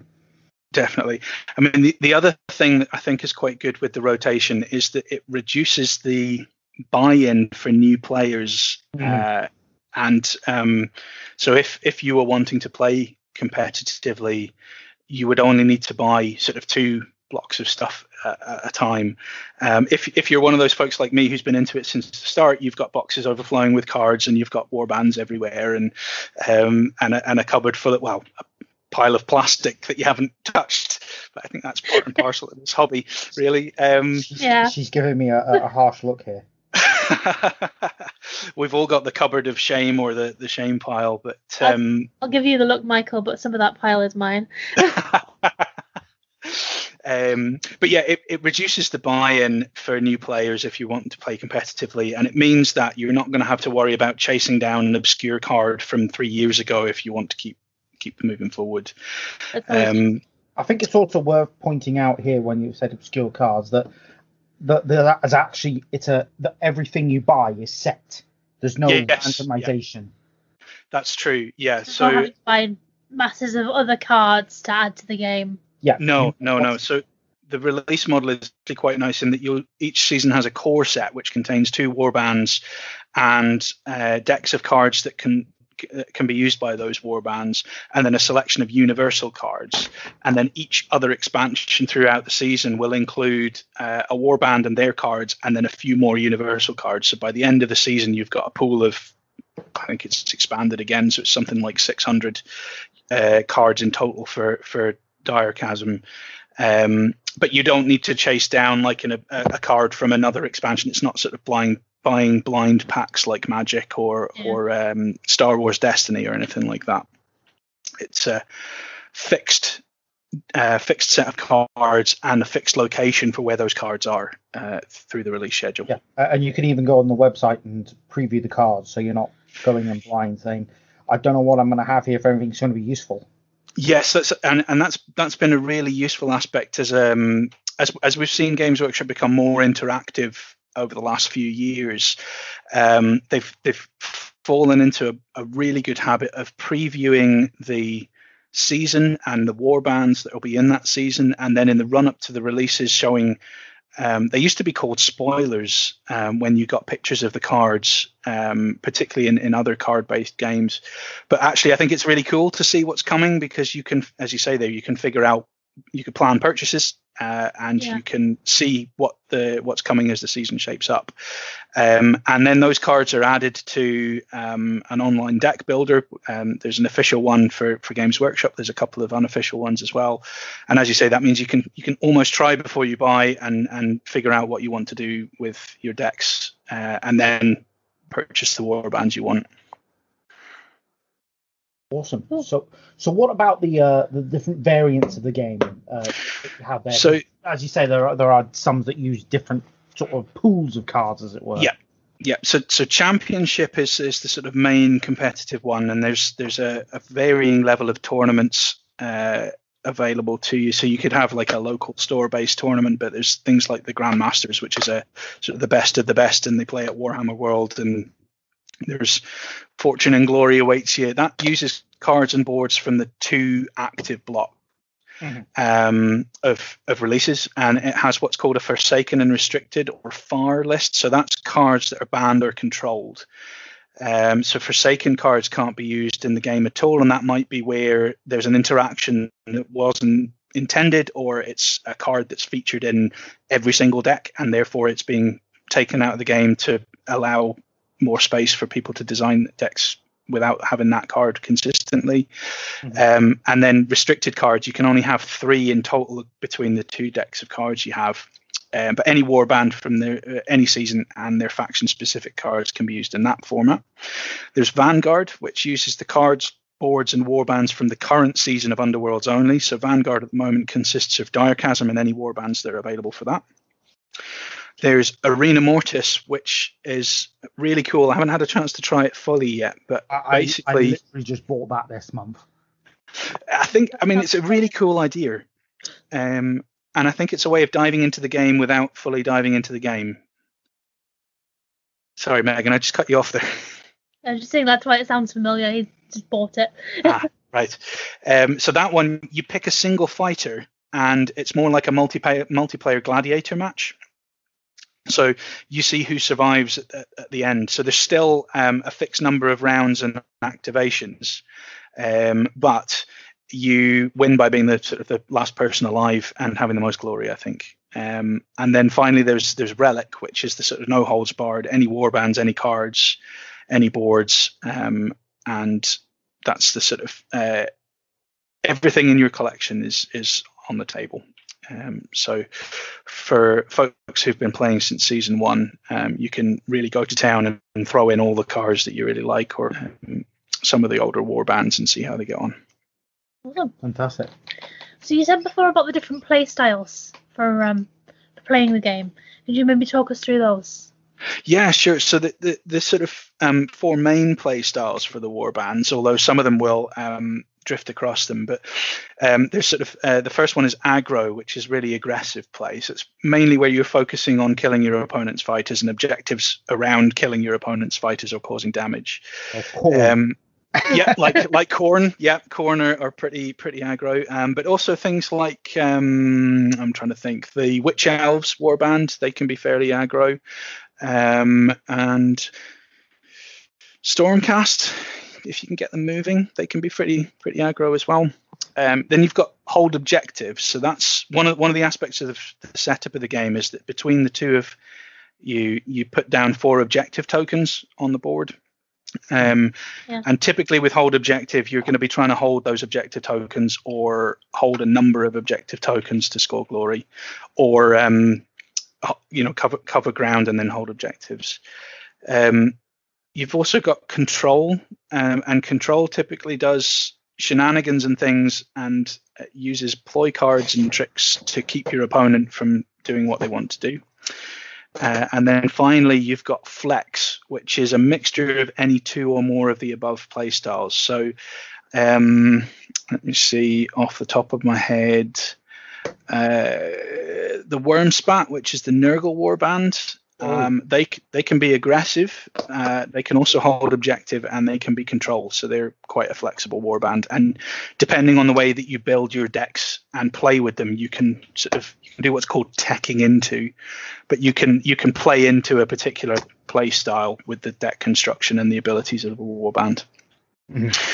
And that's not to say that you must play them in that way. So you wouldn't necessarily have to play Khorne aggressively. You could try for objectives, but you might struggle because that's not their primary play style. Yeah. One of the interesting things we've seen as the seasons have gone forward, and Michael, if you're picking up Diachasm, you'll see this if you guys try it out, is that the warbands are becoming a little bit more balanced in terms of being able to access multiple play styles intuitively, rather than being sort of definitely slanted towards one and being a bit more difficult to pull into others. And I think it's a really interesting development, because obviously some warbands still, so the Oryx, the new Oryx and Beastgrave are still a very aggressive warband, but there's a little bit of hold objective play in there as well, so that they're not fully one-dimensional. Yeah, just painted them up the other week as well.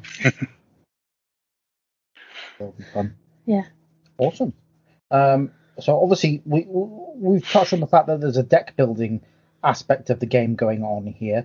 I think we're going to come back in a future episode and cover that a bit more in depth. But I mean, in the meantime, are you able to touch a little bit on that? Because I think sure. I mean, it's very foreign to most Warhammer players. Yeah, it's certainly. I mean, remember the first time I actually sat down with a warband expansion and a sort of a pile of cards and thought, how does this even work?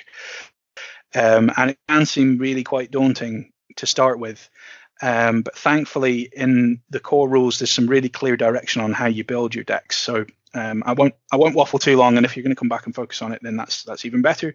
But essentially you've got 2 decks of cards. One is your power card deck. It's actually power cards. And that consists of gambits, spells, tricks, traps, things that you can do to influence the game. And then that can have a minimum of 20 unique cards in it. So one of the things that's quite good is with some card games you can have multiples of the same card, which obviously builds the consistency or the likelihood consistency of being able to draw those cards from a deck. Underworlds, it's always unique, so you can only ever have one copy of the same card in a deck. So your power deck has to have a minimum of 20 unique cards, and no more than half of them can be gambits. So you also got upgrades, which will be things that will boost your fighters' abilities and characteristics. So it might be making them tougher or faster or more defensive capabilities, like adding armor. It might be better weapons. And then your other deck is your objective deck, and that's 12 unique objective cards, and they can be either universal cards, so that's ones that any warband can use, or what's called faction specific, so they're specifically tailored to your warband. And each card, you'll go into this further in the deck builder, but each card's got a little icon in one of the corners that tells you what it is and whether it's tied to a faction or not. So it's quite clear when you're putting them together whether you can do that or not. Well, yeah, the actual iconography is very clear and straightforward, I found personally. Mm-hmm. Yep. So when you're building your objective deck, as I was saying earlier, you probably want to think about how your warband is going to sort of fulfill the conditions on them when you're putting them together. But another one of the really great aspects of the game as it's come forward through the seasons is that all of the expansions for warbands and the core sets themselves will contain a starter deck for that warband. It's not optimized, but it will give you a flavor of all of the possible things that they can do, and it will have enough upgrades and enough power cards for you to be able to use them consistently going forward. So you don't need to build a deck the first time you play, but after you've played the first couple of games, and Megan, you might see this as if you come back to it, you might sort of pick up the Stormcast and think, well, I like how that worked last time, but I'm not so sure about that card, and then you start swapping things about. So you don't need to build a deck right off the bat, but as you get more familiar with things, then the possibility opens up. that's great. Yeah, it's good that you have something to start with. Mm-hmm. You can then build on rather than have to approach from scratch at the beginning, which can always be daunting. Yeah, absolutely. And I mean, Michael, you mentioned about Dreadfane. So Dreadfane was a sort of a starter set in that it had 2 war bands and 2 pre-made decks in it, and there's a starter set, a specific starter set coming soon, which was previewed a wee while ago, which again is 2 war bands and then pre-constructed decks for those war bands. So I suppose the idea is to break down the barrier or the challenge of giving the game a try by removing the worry of deck building and getting you to try the game out first of all. Dreadfane was sort of like an exclusive American release, and then we just got the gangs and their cards. Which was very cool. Yeah. Okay, awesome. Obviously, I know the story is a big deal, and we wanted to sort of touch on the story. So, I guess that's where we go in, and we can sort of touch on the war bands each as they sort of go along, can't we? Yeah. Mm-hmm. Cool. Yeah. So as I said before, the sort of the narrative. Well, I'm going just before I dive too deep into the narrative of Underworlds, one of the things that I really like about the Age of Sigmar universe is that the mortal realms are quite unknown and unexplored at this point in time. There's quite a lot of detail as if you sort of read the core rule book, but it's a universe that can be expanded into with new races and new ideas, and we've seen that with some of the releases like the Ossiarch Bone Reapers and the Lumineth Realm Lords, the Head Knights of Slaanesh models and that kind of thing. But the other cool thing is that because it's fairly wide open, it's almost a realm or a world where anything can happen. Mm-hmm. Yeah. And frequently does as well. So with that said, for anybody not familiar, in the Age of Sigmar universe, there are 8 mortal realms, I think, which correspond to the winds of magic, and in the edge of a place called the Desert of Bones, which is in the realm of Shyish, which is where death magic is prevalent. There was a city that was ruled by a group called the Cataphragnes, who through magic and technology managed to create a substance called shade glass, which allowed them to sort of keep the souls of their dead alive in mirrors throughout the city. And that preserved the knowledge and the power that they had for future generations, and sort of ushered in this period of prosperity, the likes of which the city had never seen before, and their fortunes flourished. But unfortunately, the prosperity drew the gaze of Nagash, who's the god of death and who was ruling Shyish. And anybody who knows Nagash knows he doesn't like to be cheated out of souls. He was angered at being denied this tithe that he believed he was entitled to, and so he used his pretty impressive magic powers to cast the city of Shadespire back out of reality and into a space between the realms. And it sort of trapped the cataphragms and the inhabitants of the city in a living nightmare for the rest of eternity. So there's a sort of remaining shattered husk of the city in Shyish, but it's no longer limited by the laws of physics such as they are in the realms, and it's become an impossibly vast and hopelessly tangled maze of chambers, halls, and towers. If you think of those paintings of stairs and towers and everything going in opposite directions, that's kind of how it looks. And as has always been the way, the temptation of fortune and glory draws explorers of brave or foolhardy people and warriors of all races to come and try and pick over the ruins. But if you venture too far into the ruins, you'll find yourself actually sort of trapped and transported to the metaphysical city of Shadespire. And you can't die there. So you're sort of trapped in this everlasting cycle of dying and being reborn, and an eternity of bloodshed, which was where we found ourselves entering into season 1, which was set in the city of Shadespire. And you guys are both familiar with the core set, as it's got Garrick's Reavers, the Core Knight, and Steelheart's Champions, the Stormcast Eternals. So I think maybe if I just sort of run through a wee bit about each of the war bands for the core set, and then sort of touch on the other ones that were in season 1, if that's okay with you guys. Yeah, that sounds great. That sounds good. Yep. So as we've alluded before, Garrick's Reavers are devoted to the Chaos God of Khorne. So they're quite lightly armored but heavily armed. Lots of axes and chains on these guys. They're a warband that's got 5 models, and they can hit quite hard and fast, but they're a little bit fragile. They don't wear a lot of armor, being sort of Core Knight madmen. Most of their objectives are focused around killing their opponents rather than holding objectives, which is pretty fitting for followers of the Blood God. And the warband actually inspires when any 3 fighters are taken out of action, because Khorne cares not from where the blood flows.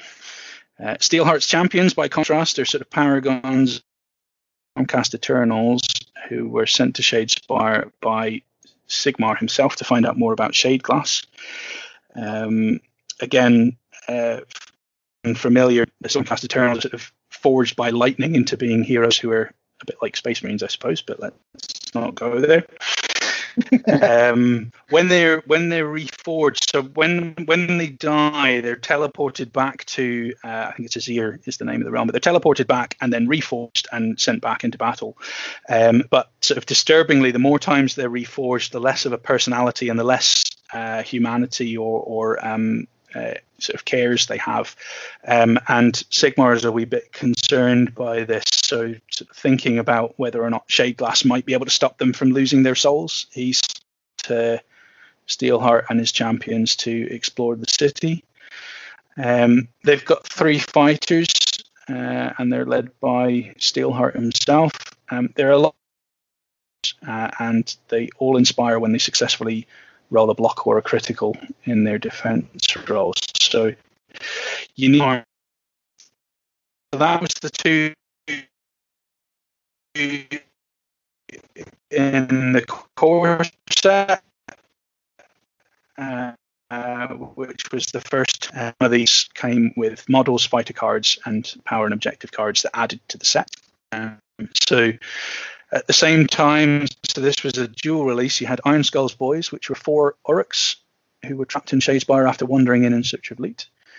At first, they were trying to, find a way to escape and get back to Oryx love doing, but then actually an eternity of bloodshed and battle kind of has a certain appeal to Green, so they stuck around. They're fairly unsubtle.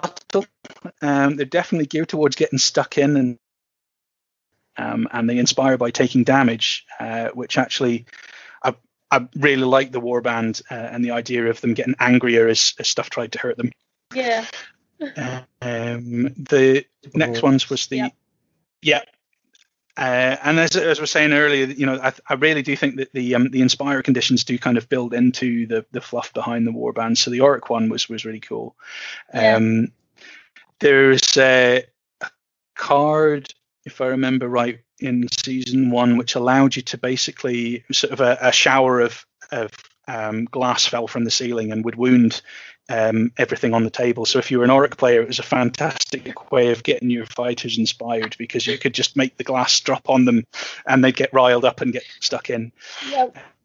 That sounds great.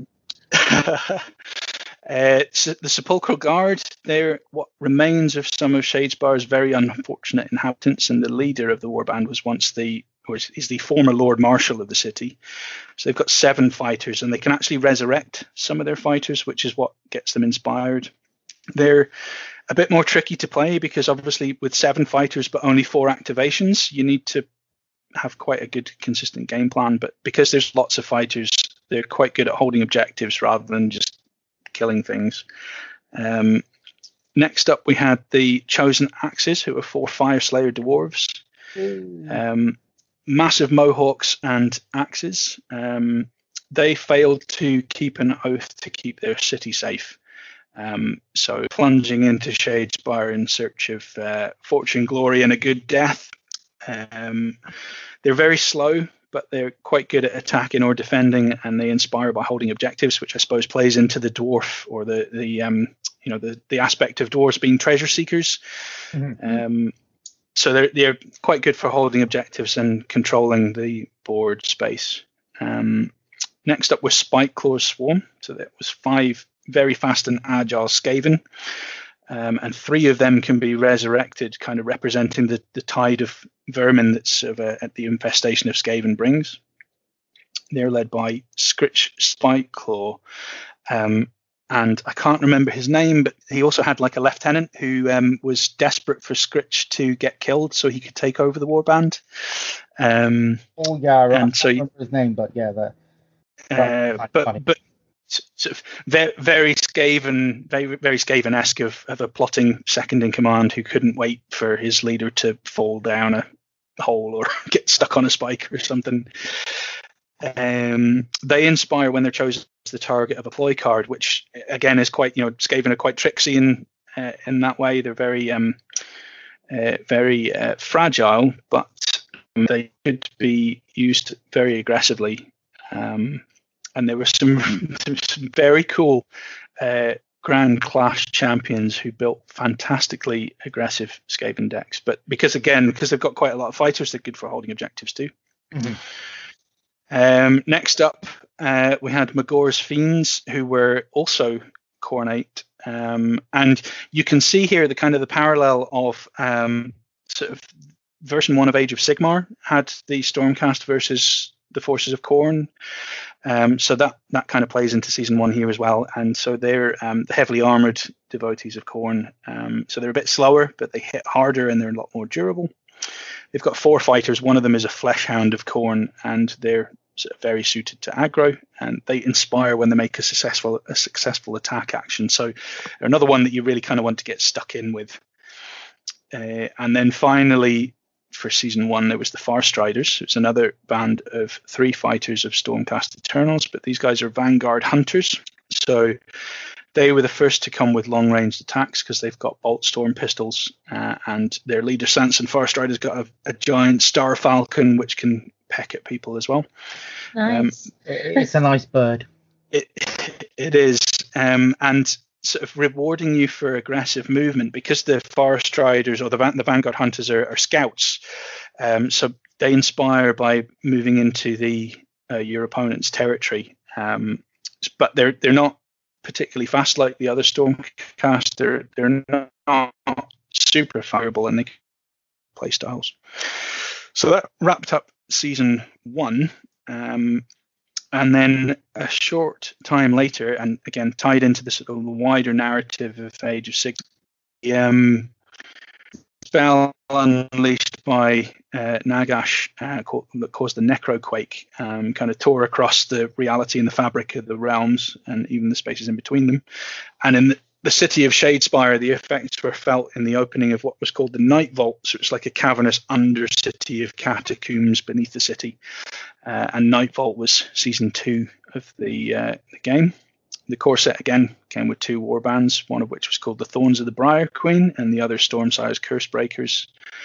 Anybody who has been collecting Mortal Realms will probably be familiar with these warbands because I think they were included in those collections. Night Vault, Yep. groundbreaking because it introduced magic and lethal hexes into the game for the first time. So lethal hexes are spaces on the board which, if you move through them or are pushed into them, you take damage. So it introduced a new way of taking down opponents' fighters, or if you were playing with the orcs, a new way of getting inspired because you could run through a lethal hex and inspire one of your fighters. The Briar Queen led the Thorns of the Briar Queen. She was once a very, very powerful death magic mage, but she was condemned to haunt the Night Vault for failing to conquer Shadespire when Nagash ordered her to do so. So they've got 7 Nighthaunt fighters that inspire by being next to enemy fighters. The Briar Queen's a level 2 wizard, which is pretty good. So as with many games, there's sort of tiers to the magic ability. Level 1 is means they're a wizard. Level 2 is a more powerful wizard, and you can get up to level 3 with some upgrades, which is quite powerful. And because they're ghosts, being Nighthaunt, they can move through lethal, blocked, and occupied hexes as if they were empty, because ghosts don't care. Just makes sense. Yeah. Yep. And they mix objective and tricky to take down because they're ethereal. So, you have to really, really, you have to make sure that they're dead because they're already dead. Yeah. Picking up on the further, Stormsire's Cursebreakers were a warband of Knight Incantors who were chosen by Sigmar to investigate the Cataphrane curse and see if we could break it, or it could be broken. Accompanied by another 2 Knight Incantors of the Sacrosanct Chamber. There's 3 of them in total. They're all wizards, and they inspire by successfully casting a spell. So, like the other Stormcast warbands, it's quite tough and quite slow, but they were quite powerful for much of the Night Vault season because they could all cast spells. So that rounded out the core set, and then there were a number of other expansions. One of the things that will become clear as we go through is that you can see sort of some of the niches being fleshed out, and the gods of the Chaos Pantheon all kind of getting their own dedicated war bands. So the next up actually are devoted to Tzeentch, and they're the Eyes of the Night. They've got 5 fighters, and sorry. Awesome. Just saying, it's awesome. They were they were really cool because they had a mix of fighters in them. So they're led by their leader Vortimus, who's quite powerful, casting spells, and he can summon a blue horror that becomes a brimstone. You kill it. So as long as you keep him alive, you can just keep summoning this horror back again. They're quite orientated towards control, and most of their fight is inspired by making a successful ranged attack because their spells, they can cast spells as well. And they also have a Zangor called Kacharik, who, if he's standing next to somebody who can successfully cast a spell, get inspires. Really playing into the sort of Tzeentchian aspect of magic and trickery and horrors, I suppose. Next up were Zarbag's Gits, who are the largest warband in the game so far. They've got 9 fighters, 7 goblins and 2 squigs, led by Zarbag, who's a wizard, but they're as squishy as you'd think goblins would be. But also they inspire when you've got 3 glory points, which again plays into, I suppose, the goblin seeking treasure aspect.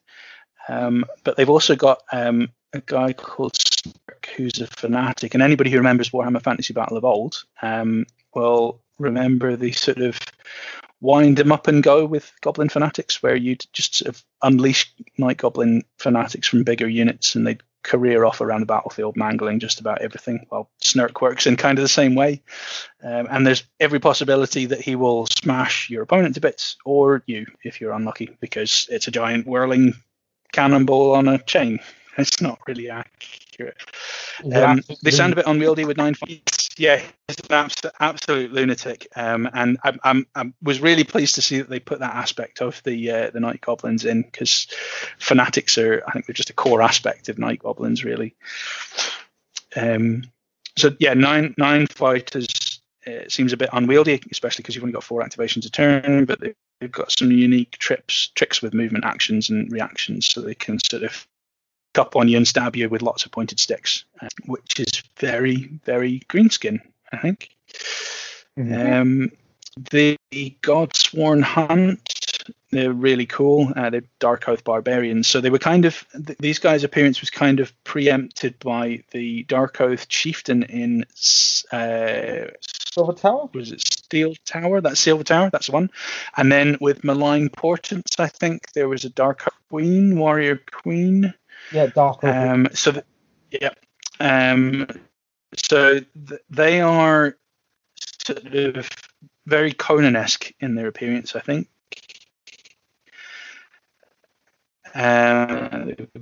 6 fighters, one of whom is a dog called Growl, and in lots of online communities he was known as the goodest boy for a wee while. They draw on some of the influences of the other Chaos War bands, and they kind of bring a mix of ranged and melee fighters. So there's one who can cast a spear, there's one who's got a bow, but they're not particularly tough.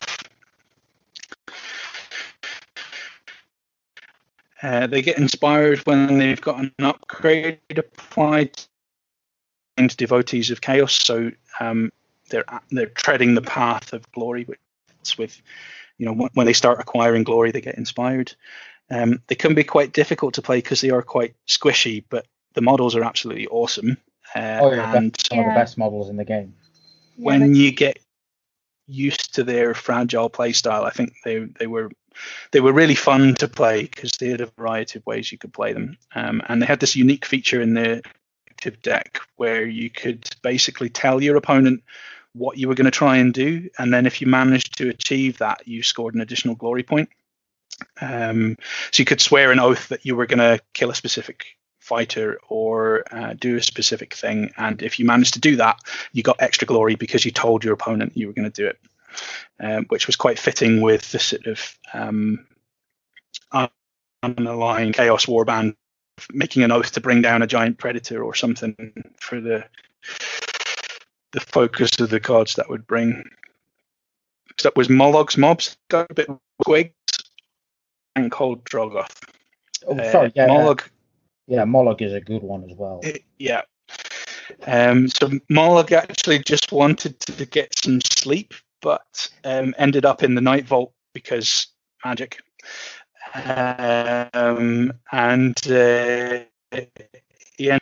He's really tough and very smashy. He's got 7 wounds, which was the most in the game at the time. He's inspired by taking 3 or more wounds. He can move around much more aggressively. So he can charge twice, which means he can smash lots of stuff up.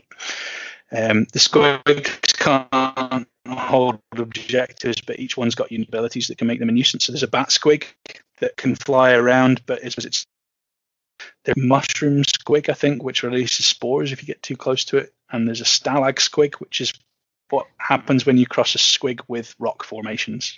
And it's as bizarre as it sounds. Lots of interesting sounds squigs. Amazing. Oh, they are, and they're beautiful to paint as well. I think that's a really good point, Michael. Is that each of the war bands basically distill the archetypes and characteristics of their faction down into doing a wee painting project, but don't want to dive into a full army. The models make a fantastic wee project, and they're all easy to build as well. So some of the earlier kits were a bit tricky because there might have been gaps, or they might have been sort of awkwardly posed to fit the easy to build thing. But as they've gone on, the posing on most of them is absolutely phenomenal, and they've kind of really sum up the faction that they represent quite well, I think. Which actually brings me nicely on to Thundrix Profiteers, who are a five-man warband, well, 5-dwarf warband, the Caradron Overlords, who got trapped in Shadespire when their sky ship was lost, and they're led by an ether chemist called Bjorgen Thundrick. As befits a Caradron crew, they're particularly well armed and armored, and they've all got ranged attacks. They also inspire in a particular when you score an objective, and that gets them inspired.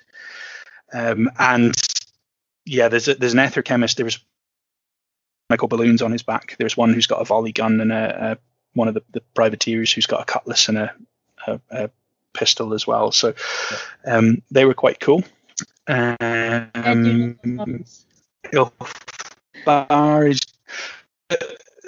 really do look the part of a band of adventurers who've wandered in looking for treasure and now are a bit stuck. They're really cool. Yeah. If I remember right, actually, they had a card which was called To the Sky Ship, and it could make them move faster, because as you can imagine, with only short legs, dwarves aren't particularly fast, but they could sort of hustle to try and get back to the Sky Ship, which was pretty cool. Next up is one of my favourite war bands of the game, Ilthari's Guardians. It's a 4-fighter warband of Sylvaneth. They were woken up by the Necroquake, and they're led by Ilthari, who's a level 2 wizard, and she's sort of half made out of branches and half made out of angry tree spirit. So they've got a balance of melee and ranged fighters as well as magic, and they inspire by healing, which plays into the sort of the seasonal aspect of the Sylvaneth and Ilariel. And they're quite nicely balanced as well, because you've got 4 fighters, you've got 4 activations, and they can lean into objective or aggro play. And again, the models are just absolutely phenomenal. Very fragile. There's one wheel. Yes, yeah. They're a pain to build, but they look absolutely gorgeous. And then there was Champions of Dreadfane, which you mentioned earlier, Michael. So that was 2 war bands that were previously only available in the Dreadfane standalone game. But that was Iron Soul's Condemner and Lady Harrow's Mournflight, which again, folks who've been collecting Mortal Realms will be familiar with. So the Condemners are led by Gwyn Ironsoul, which I think is one of the most badass Age of Sigmar miniatures there is. She's looks absolutely kick-ass. Same as most of the other Stormcaster, durable and hard-hitting. Probably less suited to holding objectives because there's only 3 and they're not that fast. They inspire when they roll particularly well on their attack or defense rolls. So they're a bit easier to inspire than the Steelheart's Champions warband. The Mournflight, they're more Mymorn Banshees. So again, because they're Nighthaunt, they can move through blocked, lethal, and occupied hexes as if there was nothing there. And they actually inspire by moving through an occupied square. So like by moving over a fighter, which again feels like a pretty Nighthaunt thing to do. Yeah. So they frighteningly sticks with their ghost weapons, which are quite scary. So they kind of came out between season 2 and season 3, but I've included them in season 2 because they were under the Night Vault banner. They came in the green packaging, but they are as viable now as they've ever been. I think the Mournflight were doing particularly well, and so were the Thorns in season 3. Which brings me on to Beastgrave. So Beastgrave was the 3rd season and moved to the realm of Gur, which is the realm of beasts. The color palette of the game changed because Nightvault and Shadespire were in Shyish, so they were kind of a ghostly green color. Gur being the realm of beasts, Beastgrave and Dire Chasm are orange and more vibrant. So yeah, the effects of the Necroquake to haunt the mortal realms, and for those who were trapped in Shadespire and had managed to make their way to the Night Vault, a tear in reality allowed them to finally escape from the cursed city. But rather than their freedom, they instead emerged into a sentient mountain known as the Beastgrave in Gur, the realm of beasts. And unfortunately, the Cataphrane curse hasn't been escaped into battle too, and still everybody's trapped in this perpetual cycle of battle and living and dying. I didn't quite hear that the Cataphrane curse has been... Oh, sorry. So unfortunately the Cataphrane curse wasn't escaped.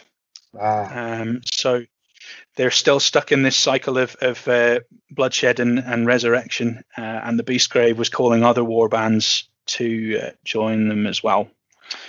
So the core set contained 2 warbands, Grashrak's Despoilers and Skaeth's one.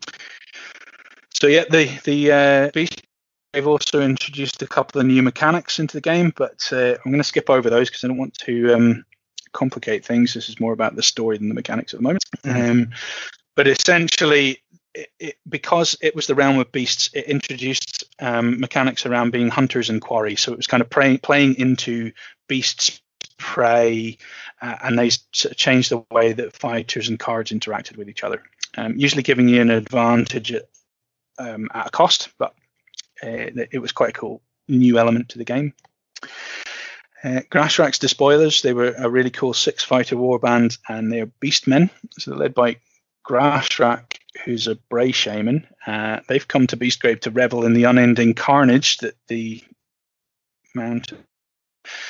They inspire when 2 or more enemy fighters are out of bat, quite fitting for a Bray herd.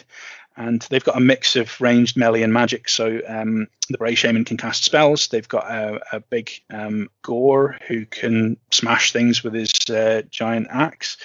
And then there's a few Ungores who've got bows and spears. And they can fit multiple play styles with the right deck. So this is where the balance was starting to come in from the beginning, where you could sort of play whichever way you wanted rather than being a wee bit more restricted.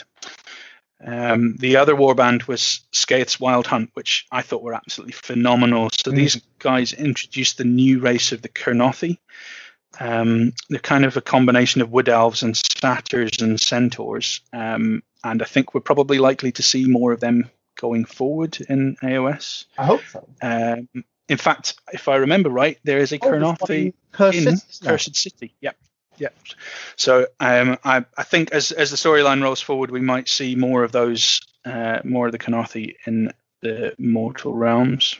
But they've travelled to the Living Mountain in the hopes of finding the heart of the mountain so that they can kill it and stop it from corrupting things.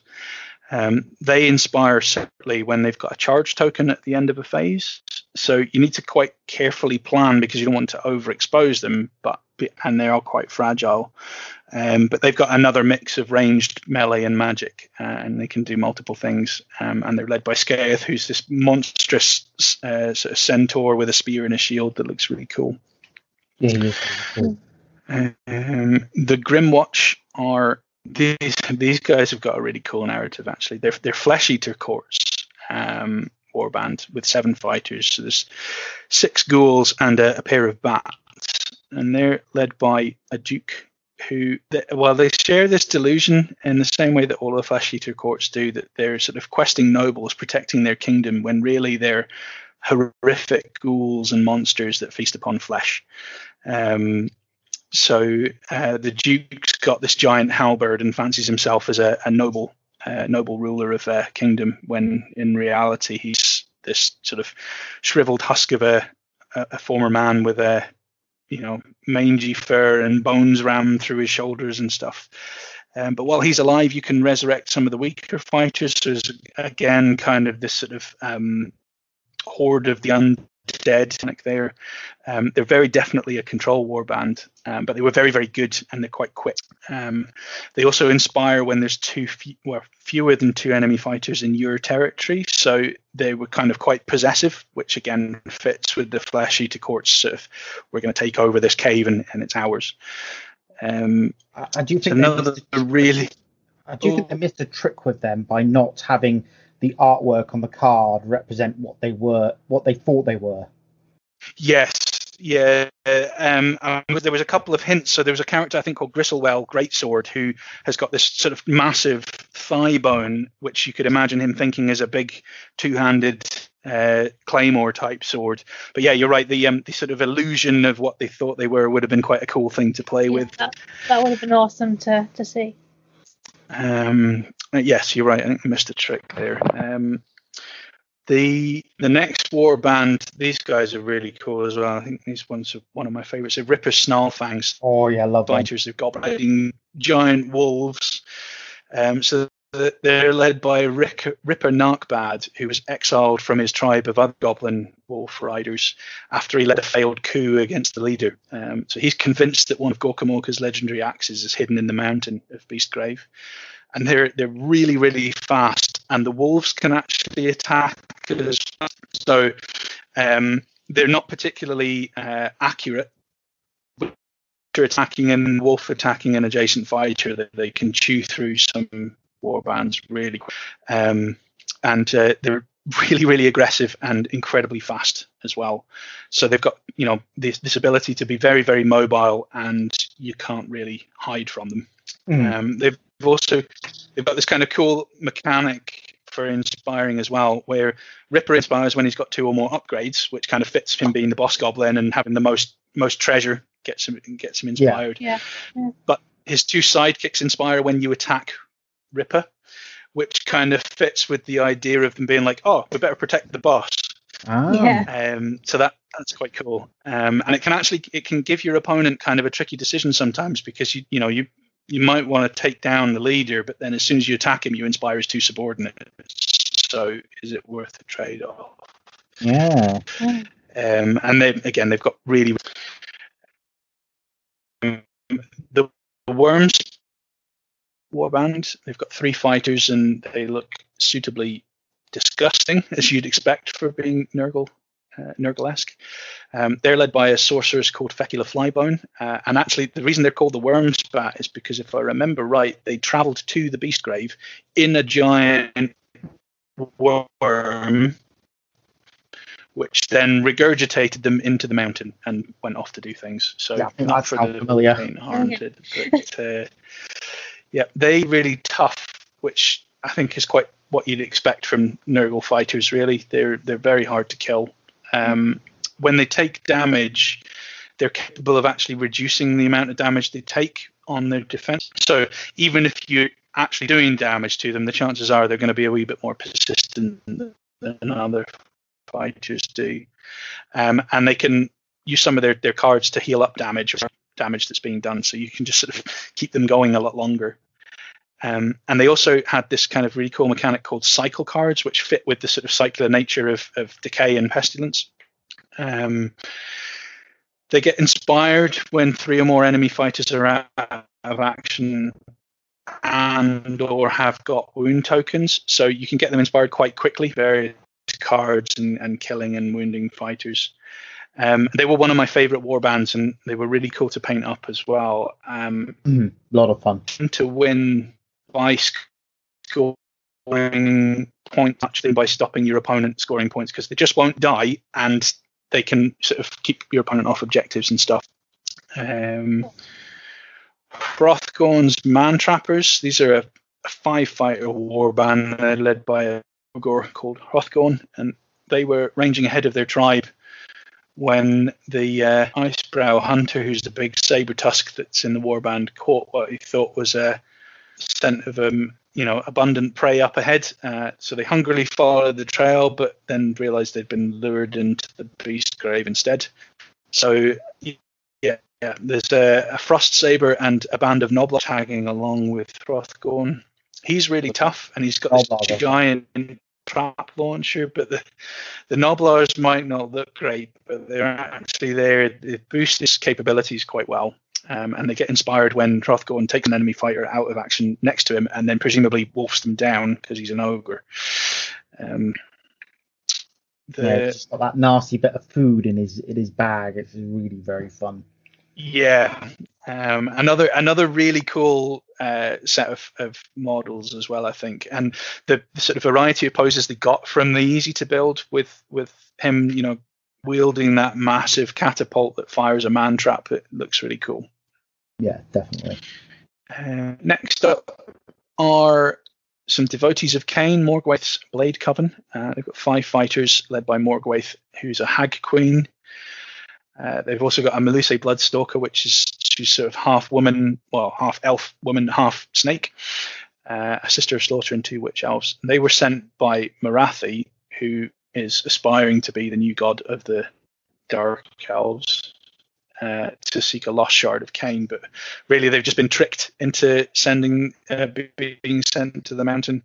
And there's nothing but fighting and bloodshed to be had there. But because they're followers of Cain, who's the bloody aspect of the elven gods, they don't really have any issue with being sent into an eternity of bloodshed. Really, yeah, they're quite happy slaughtering their way through everything and offering sacrifices. They're incredibly fast, but very fragile, kind of glass cannons, really. Expire by the time you get to the third round of the game, which is quite interesting because there's no other warband who will do that that's guaranteed to get inspired. These guys, I suppose it's the fact that they've been in the fight for long enough to get their blood up. They're just inspired. But you can inspire faster using an Wraith has, which fits in quite well with the sort of witch elves sacrificing and using blood to empower themselves. They're quite tricky to use, though. They're probably not a warband for beginners, but they do bring a mix of characteristics to the table, and the miniatures are absolutely phenomenal. They're really dynamically posed. Mm-hmm. Probably another one that's tricky to build, like the Guardians, but once they're built, they look absolutely amazing. Oh, they do. I finished them a couple of weeks ago, so yeah, I was very happy with them. Cool. The last one for season 3 were Morgoth's Crushers, so the bigger, tougher orcs back for another go. They're really durable 3-fighter warband. They're orc Iron Jaws. They came to the Living Mountain chasing glory in the eyes of Gorka Morka, who's the orc god. And again, like Iron Skull's boys are just stuck around because what's better for an orc than an eternity of fighting and bashing things. As I was saying before, they're very firmly in the aggro camp, but they can do a little bit of objective play as well, and they get inspired by getting WA counters. So the more you get them stuck in, the more they get their blood up, particularly when you're making attack actions. They're another set of absolutely amazing models. I really enjoy painting mine up, and they're really fun to play because you don't have to think too hard about what you're doing. You can just get stuck in and start smashing things. Yeah. But they do lack magic and ranged attacks, though, which is something to bear in mind, which fits with the orcs. But something to think about when you're playing them is that you really do need to get stuck in because they don't have any other way of attacking. So they rounded out season 3, and then there was a sort of a wee break, obviously, because of the current circumstances that the world found itself in. But Dire Chasm was viewed towards the end of summer last year, if I remember right. So that was season 4. Yeah. So it was a wee bit late on being released because it should have been in the autumn, and it didn't come out until Christmas. Be done about that. It is what it is, as they say. There was a few tweaks to the mechanics of the game and to the core rules based on player feedback. And one of the really cool aspects is you can now download the core rulebook as a PDF for free from the website, and there's a link for that, which I'm sure we can put in the notes for folks. I can do that. Which means you can have a look at how the game plays before you buy anything, or if you've managed to pick up a warband or two second hand or something, you can probably give it a try, which I think is a really cool way of getting people into the game. Similar to the other core sets, Dire Chasm brings 2 warbands to the table. In this case, Maiari's Purifiers, who are an elven warband of Lumineth Realm Lords, and the Dread Pageant, who are again fantastically flavorful models for the Hedonites of Slaanesh. So yeah, the Lightbringers are 4-fighter warband. They're quite balanced. They travel to the Beastgrave to try and heal the mountain's heart, which fits in with the fluff of the Realm Lords. So yeah, there's Maiari, who's a wizard. They've also got an archer, and they've got I forget the name of the fighter type now, but there's a guy with a giant hammer and a massive cow helmet. And, they're funny looking. They do look funny. And then there's also she was a preview, so her name is the Mind's Edge, but she's a preview of one of the new sword-wielding fighters that we saw in Age of Star preview that Warhammer Community did. So they've all got kind of unique abilities. They inspire by rolling successes in their attack, defense, or magic rolls, which those who are familiar with the fluff of the Lumineth and their sort of pursuit of perfection is quite fitting. You inspire by having a perfect roll, but that makes it quite tricky to do sometimes. They're quite fragile, so you can't really go toe-to-toe with other warbands without some really careful planning. But they do have, again, those who are familiar with the lore of the Lumineth will know about Ether Quartz and how that supercharges elves from Highish. So these guys make use of Ether Quartz, and they can supercharge their abilities or use it to re-roll dice as well. The Dread Pageant, meanwhile, are aligned to Slaanesh, so they kind of round out. Each of the 4 gods has got their own warband up to stuff in the Underworlds now. And as Michael said, they've got a monstrous Slangor, which just looks phenomenal. They're led by Vasilak the Gifted, and when they heard of a mountain that was sentient, they jumped at the chance to discover brand new ways of getting sensations, as Hedonites would. So now they thrive off inflicting pain to the mountain and, inflicting pain on other warbands. The theme of thriving on sensation is kind of woven through this warband. One of the ones they've done a phenomenal job of making the warband play the way that they would in the fluff. They get inspired by having surviving fighters have 6 or more wound tokens, whether that's themselves or your opponent. And Vasilak, the leader, and Slake Slash, the Slangor, can hurt or heal themselves, which plays into this sort of thriving on sensation mechanic. And the miniatures are absolutely phenomenal as well. The leader, Vasilak, is quite reminiscent of one of the old champions of Slaanesh from Warhammer Fantasy Battle, and is just stood in this sort of pose of "come at me, but probably don't come at me because I'll stab you" kind of way. Oh, very much so. Yeah. And then I'll just sort of quickly run through the rest, because we've had Direchasm, the core set with those 2 warbands, and then we've had the first expansion, Kagra's Reavers, who are a 4-fighter warband of Slaves to Darkness, so going back to the old Chaos Warriors type of look. They've got a really cool story behind them. So they're led by Kagra the Usurper, and she's known as the Usurper because they were formerly led by her sister Zarsha, who's the spellcaster in the warband. Zarsha led them into the Beastgrave Mountain and down into the Direchasm, and then got them trapped in a chamber, which the ceiling started to crush down on. And Kagra led them out by wedging her shield into the gap and allowing them to escape. But ever since then, the other fighters have been following Kagra, but Zarsha's still looking for the opportunity to sort of seize control back again. And that actually plays into the way that they play, in that with a sort of the right combination of cards, if Kagra's killed, Zarsha can take over as leader. So they're the first warband in the game that can potentially have 2 leaders in play. Well, not in play, but 2 leaders in the warband. They're also, fittingly for Slaves to Darkness, they're about desecrating objectives.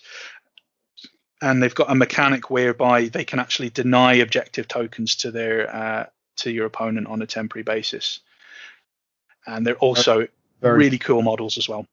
They're tough and they hit hard, but they're not very nimble, which is probably about right for heavily armored Chaos Warriors. Yeah.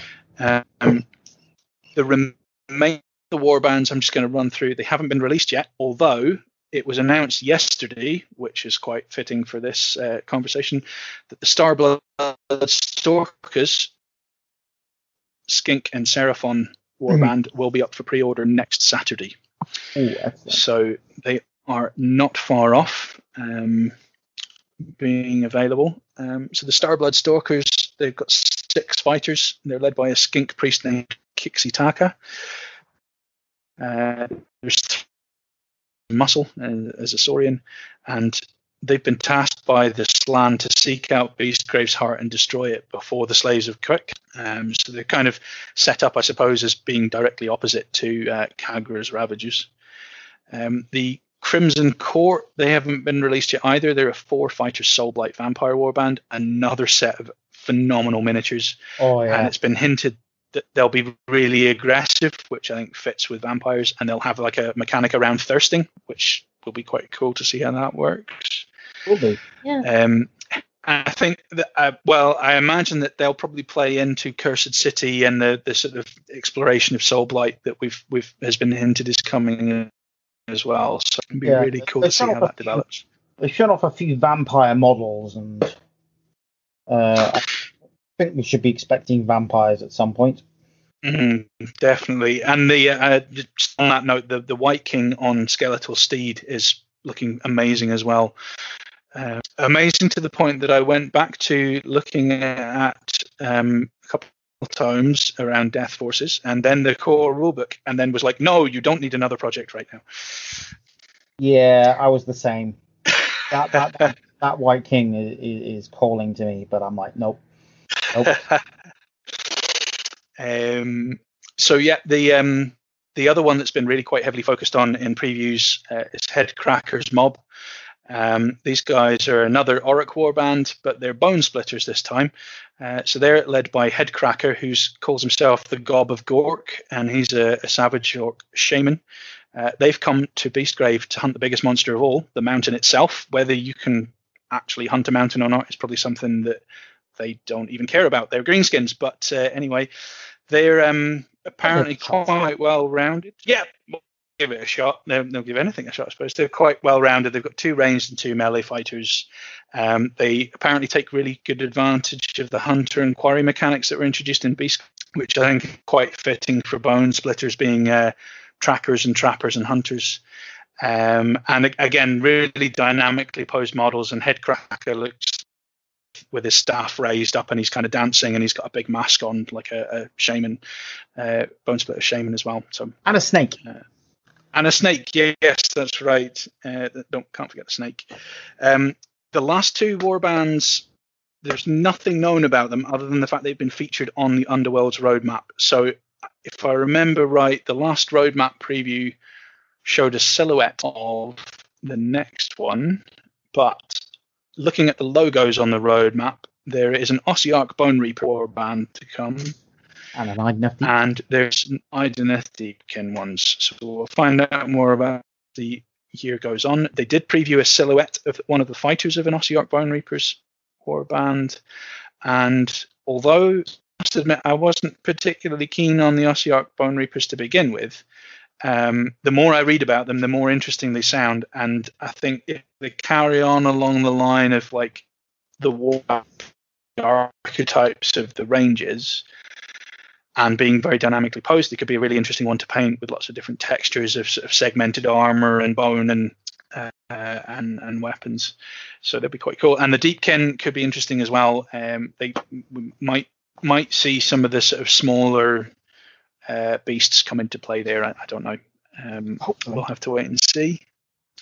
And then very, very quickly, again, we saw in one of the previews that the starter set that I mentioned coming, the pictures have revealed that there's 2 warbands in the starter set, the Storm of and Wraith Creepers even.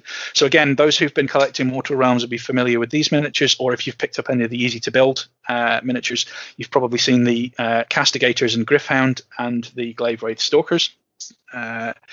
So 2 quite equal in terms of model count warbands, and this will contain pre-built decks, so you can just, again, we're playing with them straight away, which is quite a rapid but hopefully insightful journey through all of the seasons so far and what's still to come for the current season of Warhammer Underworlds.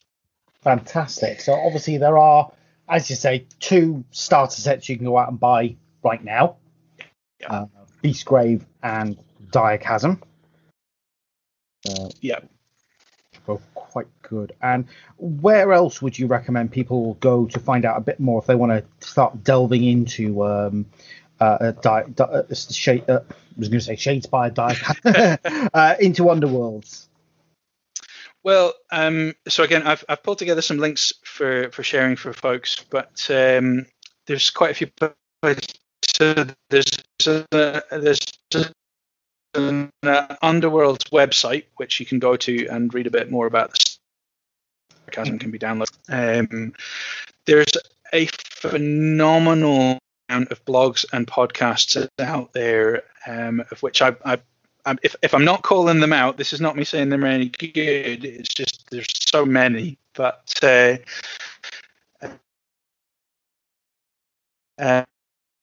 into the game, there's also Steel City Underworlds and Hexes and Warbands. They've got some great blogs and some really good articles. Set the Tempo is another good one, as well as Path to Glory. That's a good podcast. There's also Into the Glory Hole. I think they're mainly based on YouTube, but they've got some great videos. There's Well of Power, which is but there's also a gallery of warbands there. So if you want to have a look at how folks have painted up their warbands and get some ideas, some really good pictures there. And Goonhammer have just started recently doing some articles on Underworlds as well. Fantastic. And we missed the first one, by the way. Sorry. That's all right. Can you roll a crit? So that's Can you roll a crit? John has got a blog, and he does YouTube videos, and I think he's got a podcast on the go as well. He's a phenomenally busy man, but great guy.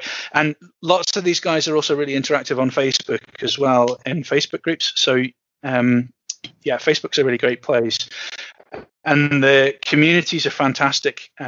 They're very, very welcoming, and generally there's no such thing as a stupid question, because obviously, if you come across a rules interaction you're not sure about or how things are supposed to work, folks are really great at answering questions. The other thing I'd recommend is if you have picked up some sets and you're thinking about deck building, but you're thinking, my God, I've got mountains of cards and how the heck does this even work? There's some deck builders that you can access online as well. There's probably mobile app ones too, but I've not really used them because I don't like squinting at a small screen and trying to read card text.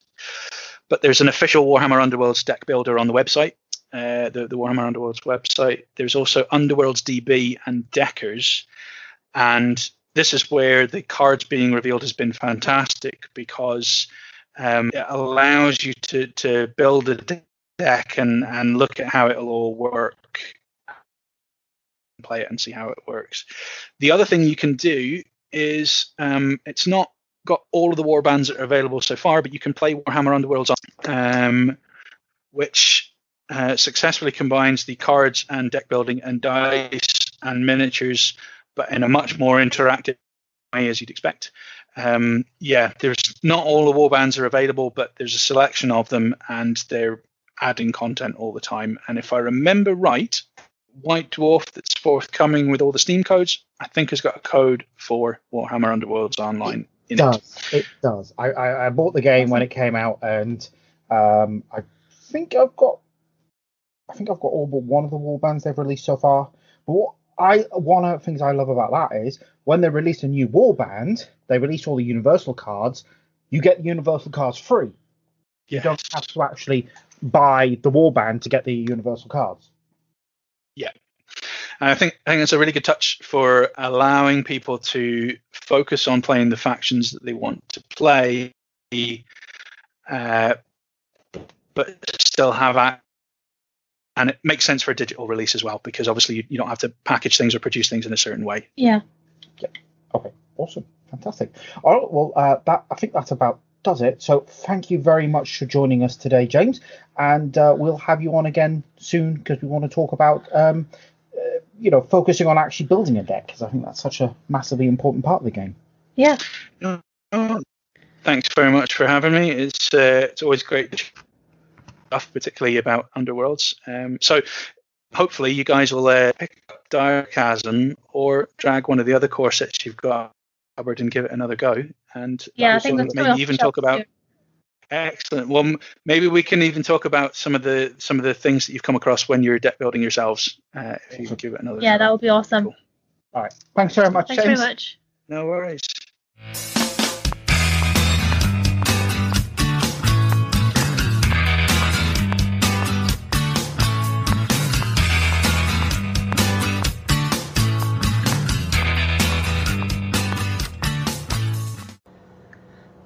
Okay, so we're back now after we've had a little bit of a talk about Carnevale and Aeronautica. Not Aeronautica, Underworlds. We're talking about Aeronautica now. We're talking about Aeronautica now. Okay, so yeah, me and Megan I bought both Aeronautica sets, and we've painted those up together between us. Or well, I painted. You painted most of it. I painted the orc. Yeah, planes. you painted the orc planes. So I stole them from you. You did. So I think we ought to start off by saying what it is, and yeah, it's basically a flying game. Yeah, it's like an air skirmish. Yeah. With all of the planes that you find in 40k, in miniaturized version, and you get into dogfights as. Yeah, we've only played the dogfight mission. But yeah. There's more advanced missions with like. There's attacking ground. Yeah. Area. So we only played a very, very basic game. Yes. But it was I think it was enough to give us a flavour, and I think we're definitely going to be going to try and do some stuff again. Yeah. Yeah, so start off by talking about the models. Now there are 4 factions in the game. I suppose technically really there's only 3. I suppose. It's a bit of a weird one because you've got in the first box Wings of Vengeance, which is still available, which is great. Yeah. You've got Orcs and Imperial Navy. In the Imperial Navy you've got Thunderbolts and Marauders. So they're pretty cool to paint. What about the Orcs? The Orcs were super detailed. Yeah. The models are really detailed. They haven't gone and gone, well, we're making smaller models, we'll just get rid of some of the detail. They put it all in there. So they were really good to paint. I used contrast for a lot of it because it really highlighted the all the detail on work for that. There was a tutorial really followed, wasn't there? Yeah, there was someone. I can't remember who did it. We'll find it and put it in the show notes. Find it and put it in the show notes. It was a really, really good one, and it was contrast and lots of and stuff like that. It was really, really good because contrast is really. I find contrast works really well with little stuff like this. I can't remember. Did I use contrast? No, I don't think I did use contrast. I think I used a little bit for weathering, but not really in the big way. And so that's Wings of Vengeance. That's the first box set. The second box set is Skies of Fire, and that's a You basically bought Wings of Vengeance and then went, oh, they brought one out with Tau in it. Now I need to buy that. Well, I always wanted the Tau. It basically I held off with Aeronautica until they released the Tau. And then they previewed the Tau. I think it was last year was it the year before? It was one of the events. They basically went and previewed Tau. And I was like, I've got to get into this game because the idea is that eventually I'm supposing they're going to have a Manta for the Tau. Yes, you want your Manta. I've always wanted a Manta. It's completely impractical. It's the size of a coffee table. Yeah, I mean, I've got a mate who has a Manta in his garage. His garage is like a huge Warhammer table. I mean, it's massive. His Warhammer table is literally the size of the studio. Wow. You have to crawl under it to get into the middle. It's ridiculous. But it's like, yeah, I'd love that.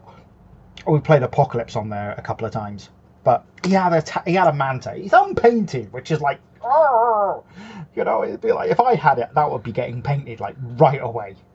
Anyway, so he had to literally use a turned over big sort of box to sort of put it on the table, and it's just completely impractical in game, but it's so awesome, and I want to own one.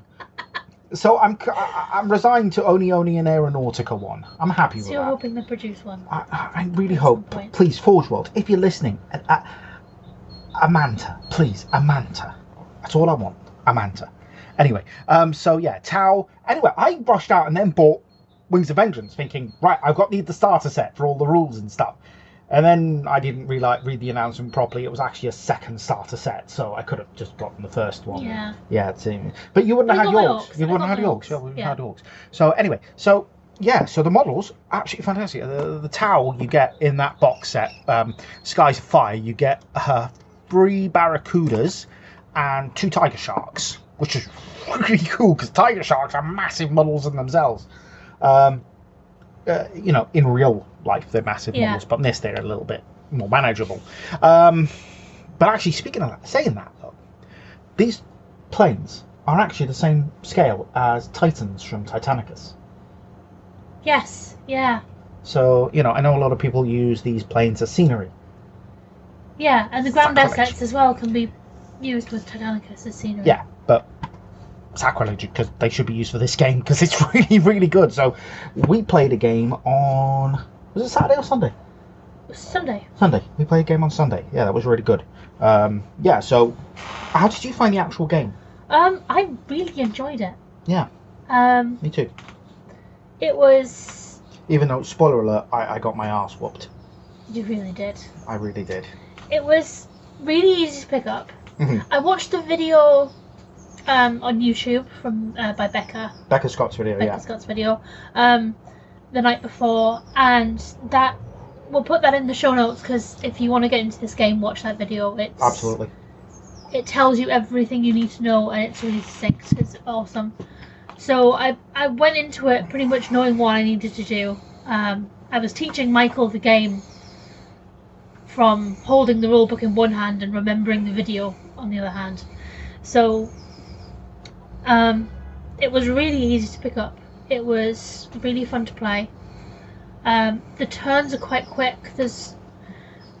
I took a while moving on my planes. Yeah, I think the only downside for me was that you had a lot of analysis paralysis, but as you pointed out, that's because most of the game you had more planes than me. Yeah, especially once I started knocking yours off. Yeah, thanks for that. Thanks for that. But it works slightly similar, I guess, to X-Wing, in that you select your maneuver, your ace maneuvers, before the round starts, which is quite interesting. Yeah, so you all select your maneuvers secretly, and then the person who has initiative basically reveals one of their maneuvers and goes first. Yeah, pretty much. Moves one of their planes, and then your opponent moves one of theirs, and you continue until you've all moved, and then you go into firing. So you have to anticipate where your opponent's moving to and where you want to move to in order to fire on them. So that's why I have analysis paralysis quite often. Yeah, I think the only thing we didn't really take into account properly was we didn't really do much in the way of changing up and down, altitude. No, you can change your speed and altitude. So we changed speed quite a lot.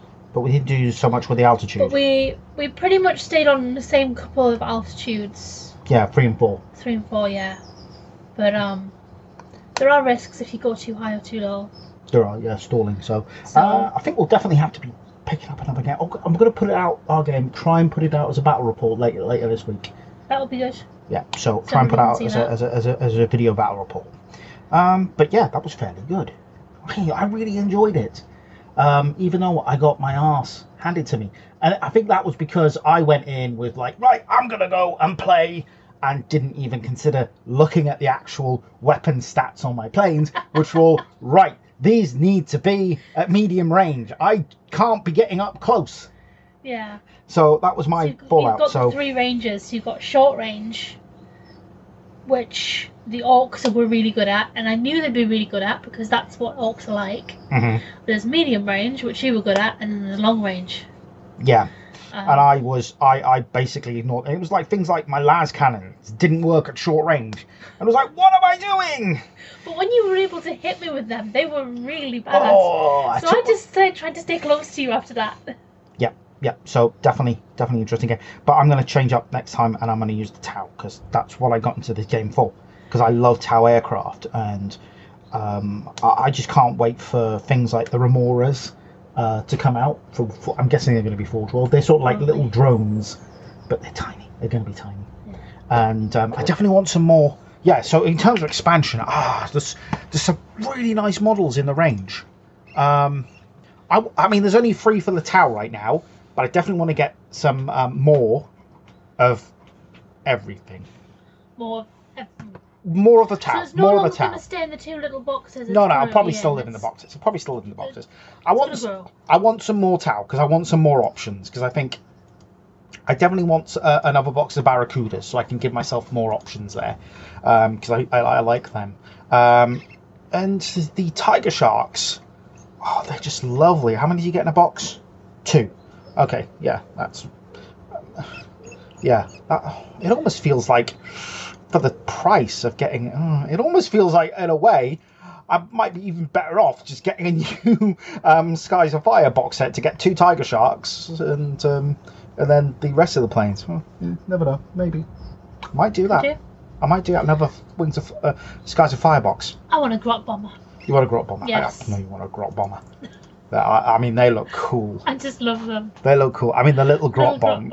Yeah, they're amazing. So cute. Yeah, they're amazing. And yeah, and the Avengers Strike Fighters. I'd love some of them. They are interesting models. Yeah. They're nice. There's lots of cool stuff because the other box, Skies of Fire. I don't think we mentioned what it's got in it. It's got Imperial Navy / Imperial Guard. Which is sort of like this weird Imperial Guard can work with the Imperial Navy and they have their own thing, and it's a little weirdy thing there. But they've got Lightning Fighters, which are really cool. They're in Heresy. They're just incredible. It's got 2 Valkyries, and I built 1 Valkyrie and 1 Vendetta, and I built them to match my Militarium Tempestus. Yeah. So they're quite cool. And then you get 3 Barracudas and 2 Tiger Sharks. So. Anyway, I think there was one criticism I have of the game, and I'm gonna be right. There's a criticism I have. Yeah. And you and we were both talking about it. Stat cards. We could do with stat cards. Yes, we got into it, and we were having to pass the book backwards and forwards, and it was annoying. And I think it's a thing with all GW stuff, though. You could always use stat cards, and they never have them. Well, unless you're in Age of Sigmar. Age of Sigmar? Oh yeah, Age of Sigmar. If you buy the army early enough, you can get the stat cards. Yeah. And then they go out of print, which is annoying. But yeah, it would be useful to have them because. See, they did have them, but then they went out of print. Yeah. So I'm a bit annoyed about that, but. They have all the stuff online though, don't they? I don't think the stats for these are online. But I'm going to make some up for next time. I'm going to laminate some up and put them in the box so we can use them next time. Yeah. But yeah, that's... We can make our own, but it's just... It would be easier if there were actual stat cards that might come even with be it. Something in Battlescribe. That you can put in front of you. Yeah, I think if those were easier to get hold of, it would make the game easier. Because right now, I'm looking it up in the book is a bit annoying. And I guess it's thinking of other skirmishy games like this, like... Warcry and Kill Team, you have your stat card and it helps a lot. Yeah. Anyway, right, so I think that's about all we've got to say for Aeronautica. Yeah. Yeah, we'll get the battle report up later this week, so I guess we're gonna close the show now, so yeah. We're gonna go away. So what plans have you got? What plans have you got for next month? For next month, I think I'm gonna do a tactical squad for Blood Angels. Yeah, I think you said you wanted me to airbrush them. Yes, I wanted to airbrush them. Get a Mephiston red base coat down. Okay, and I'm gonna work on. I'm not sure. I've got a plan. I want to get my termite done. A long-term plan. I've got a long-term plan. I think I want to try and get my termite done for my Mechanicum. I think that would be nice. Mole. Yeah, my mole. I was tempted to paint it yellow. Looks like a Thunderbird but mole. It does look like a Thunderbird's mole. Yeah. So, and yeah, that's kind of cool. What else is there? I have one question. Yeah? I have one question. Go on. When are we buying Carnevale? Oh. Yeah, I think we were both really taken with that game. Yeah, we are, yeah. Yeah, it's a really nice looking game. It is. I think definitely this year. This, in the next couple of months, we'll probably buy a box set. Yeah, maybe the £35, or do you want the full one? Maybe try and dip our toe in with this 35. I think we should see where we are because see where we are in terms of money, I guess. Yeah. The full starter set is. So follow that link to Element Games, guys. It looks very cool. Yeah, it does look very cool. You get a gondola. Gondola, yeah. I'd love to paint a gondola. Yeah. Okay, cool. So yeah, that's I guess what we'll be doing next month. I think we're going to hopefully be talking to the guys from Mantic Games about Armada. Yeah. Or at least I will be. I don't know if you want to join in on that one. I know nothing about the game, and you know nothing about the game, so We both be the We'll learn something. We'll learn something. And that's about all we've got right now planned. So Yeah, we'll get some more things. yeah, we'll get some more things sorted the out show. in the next week. Okay, fantastic. All right, cheers. Thanks for tuning in, guys. Bye. Bye.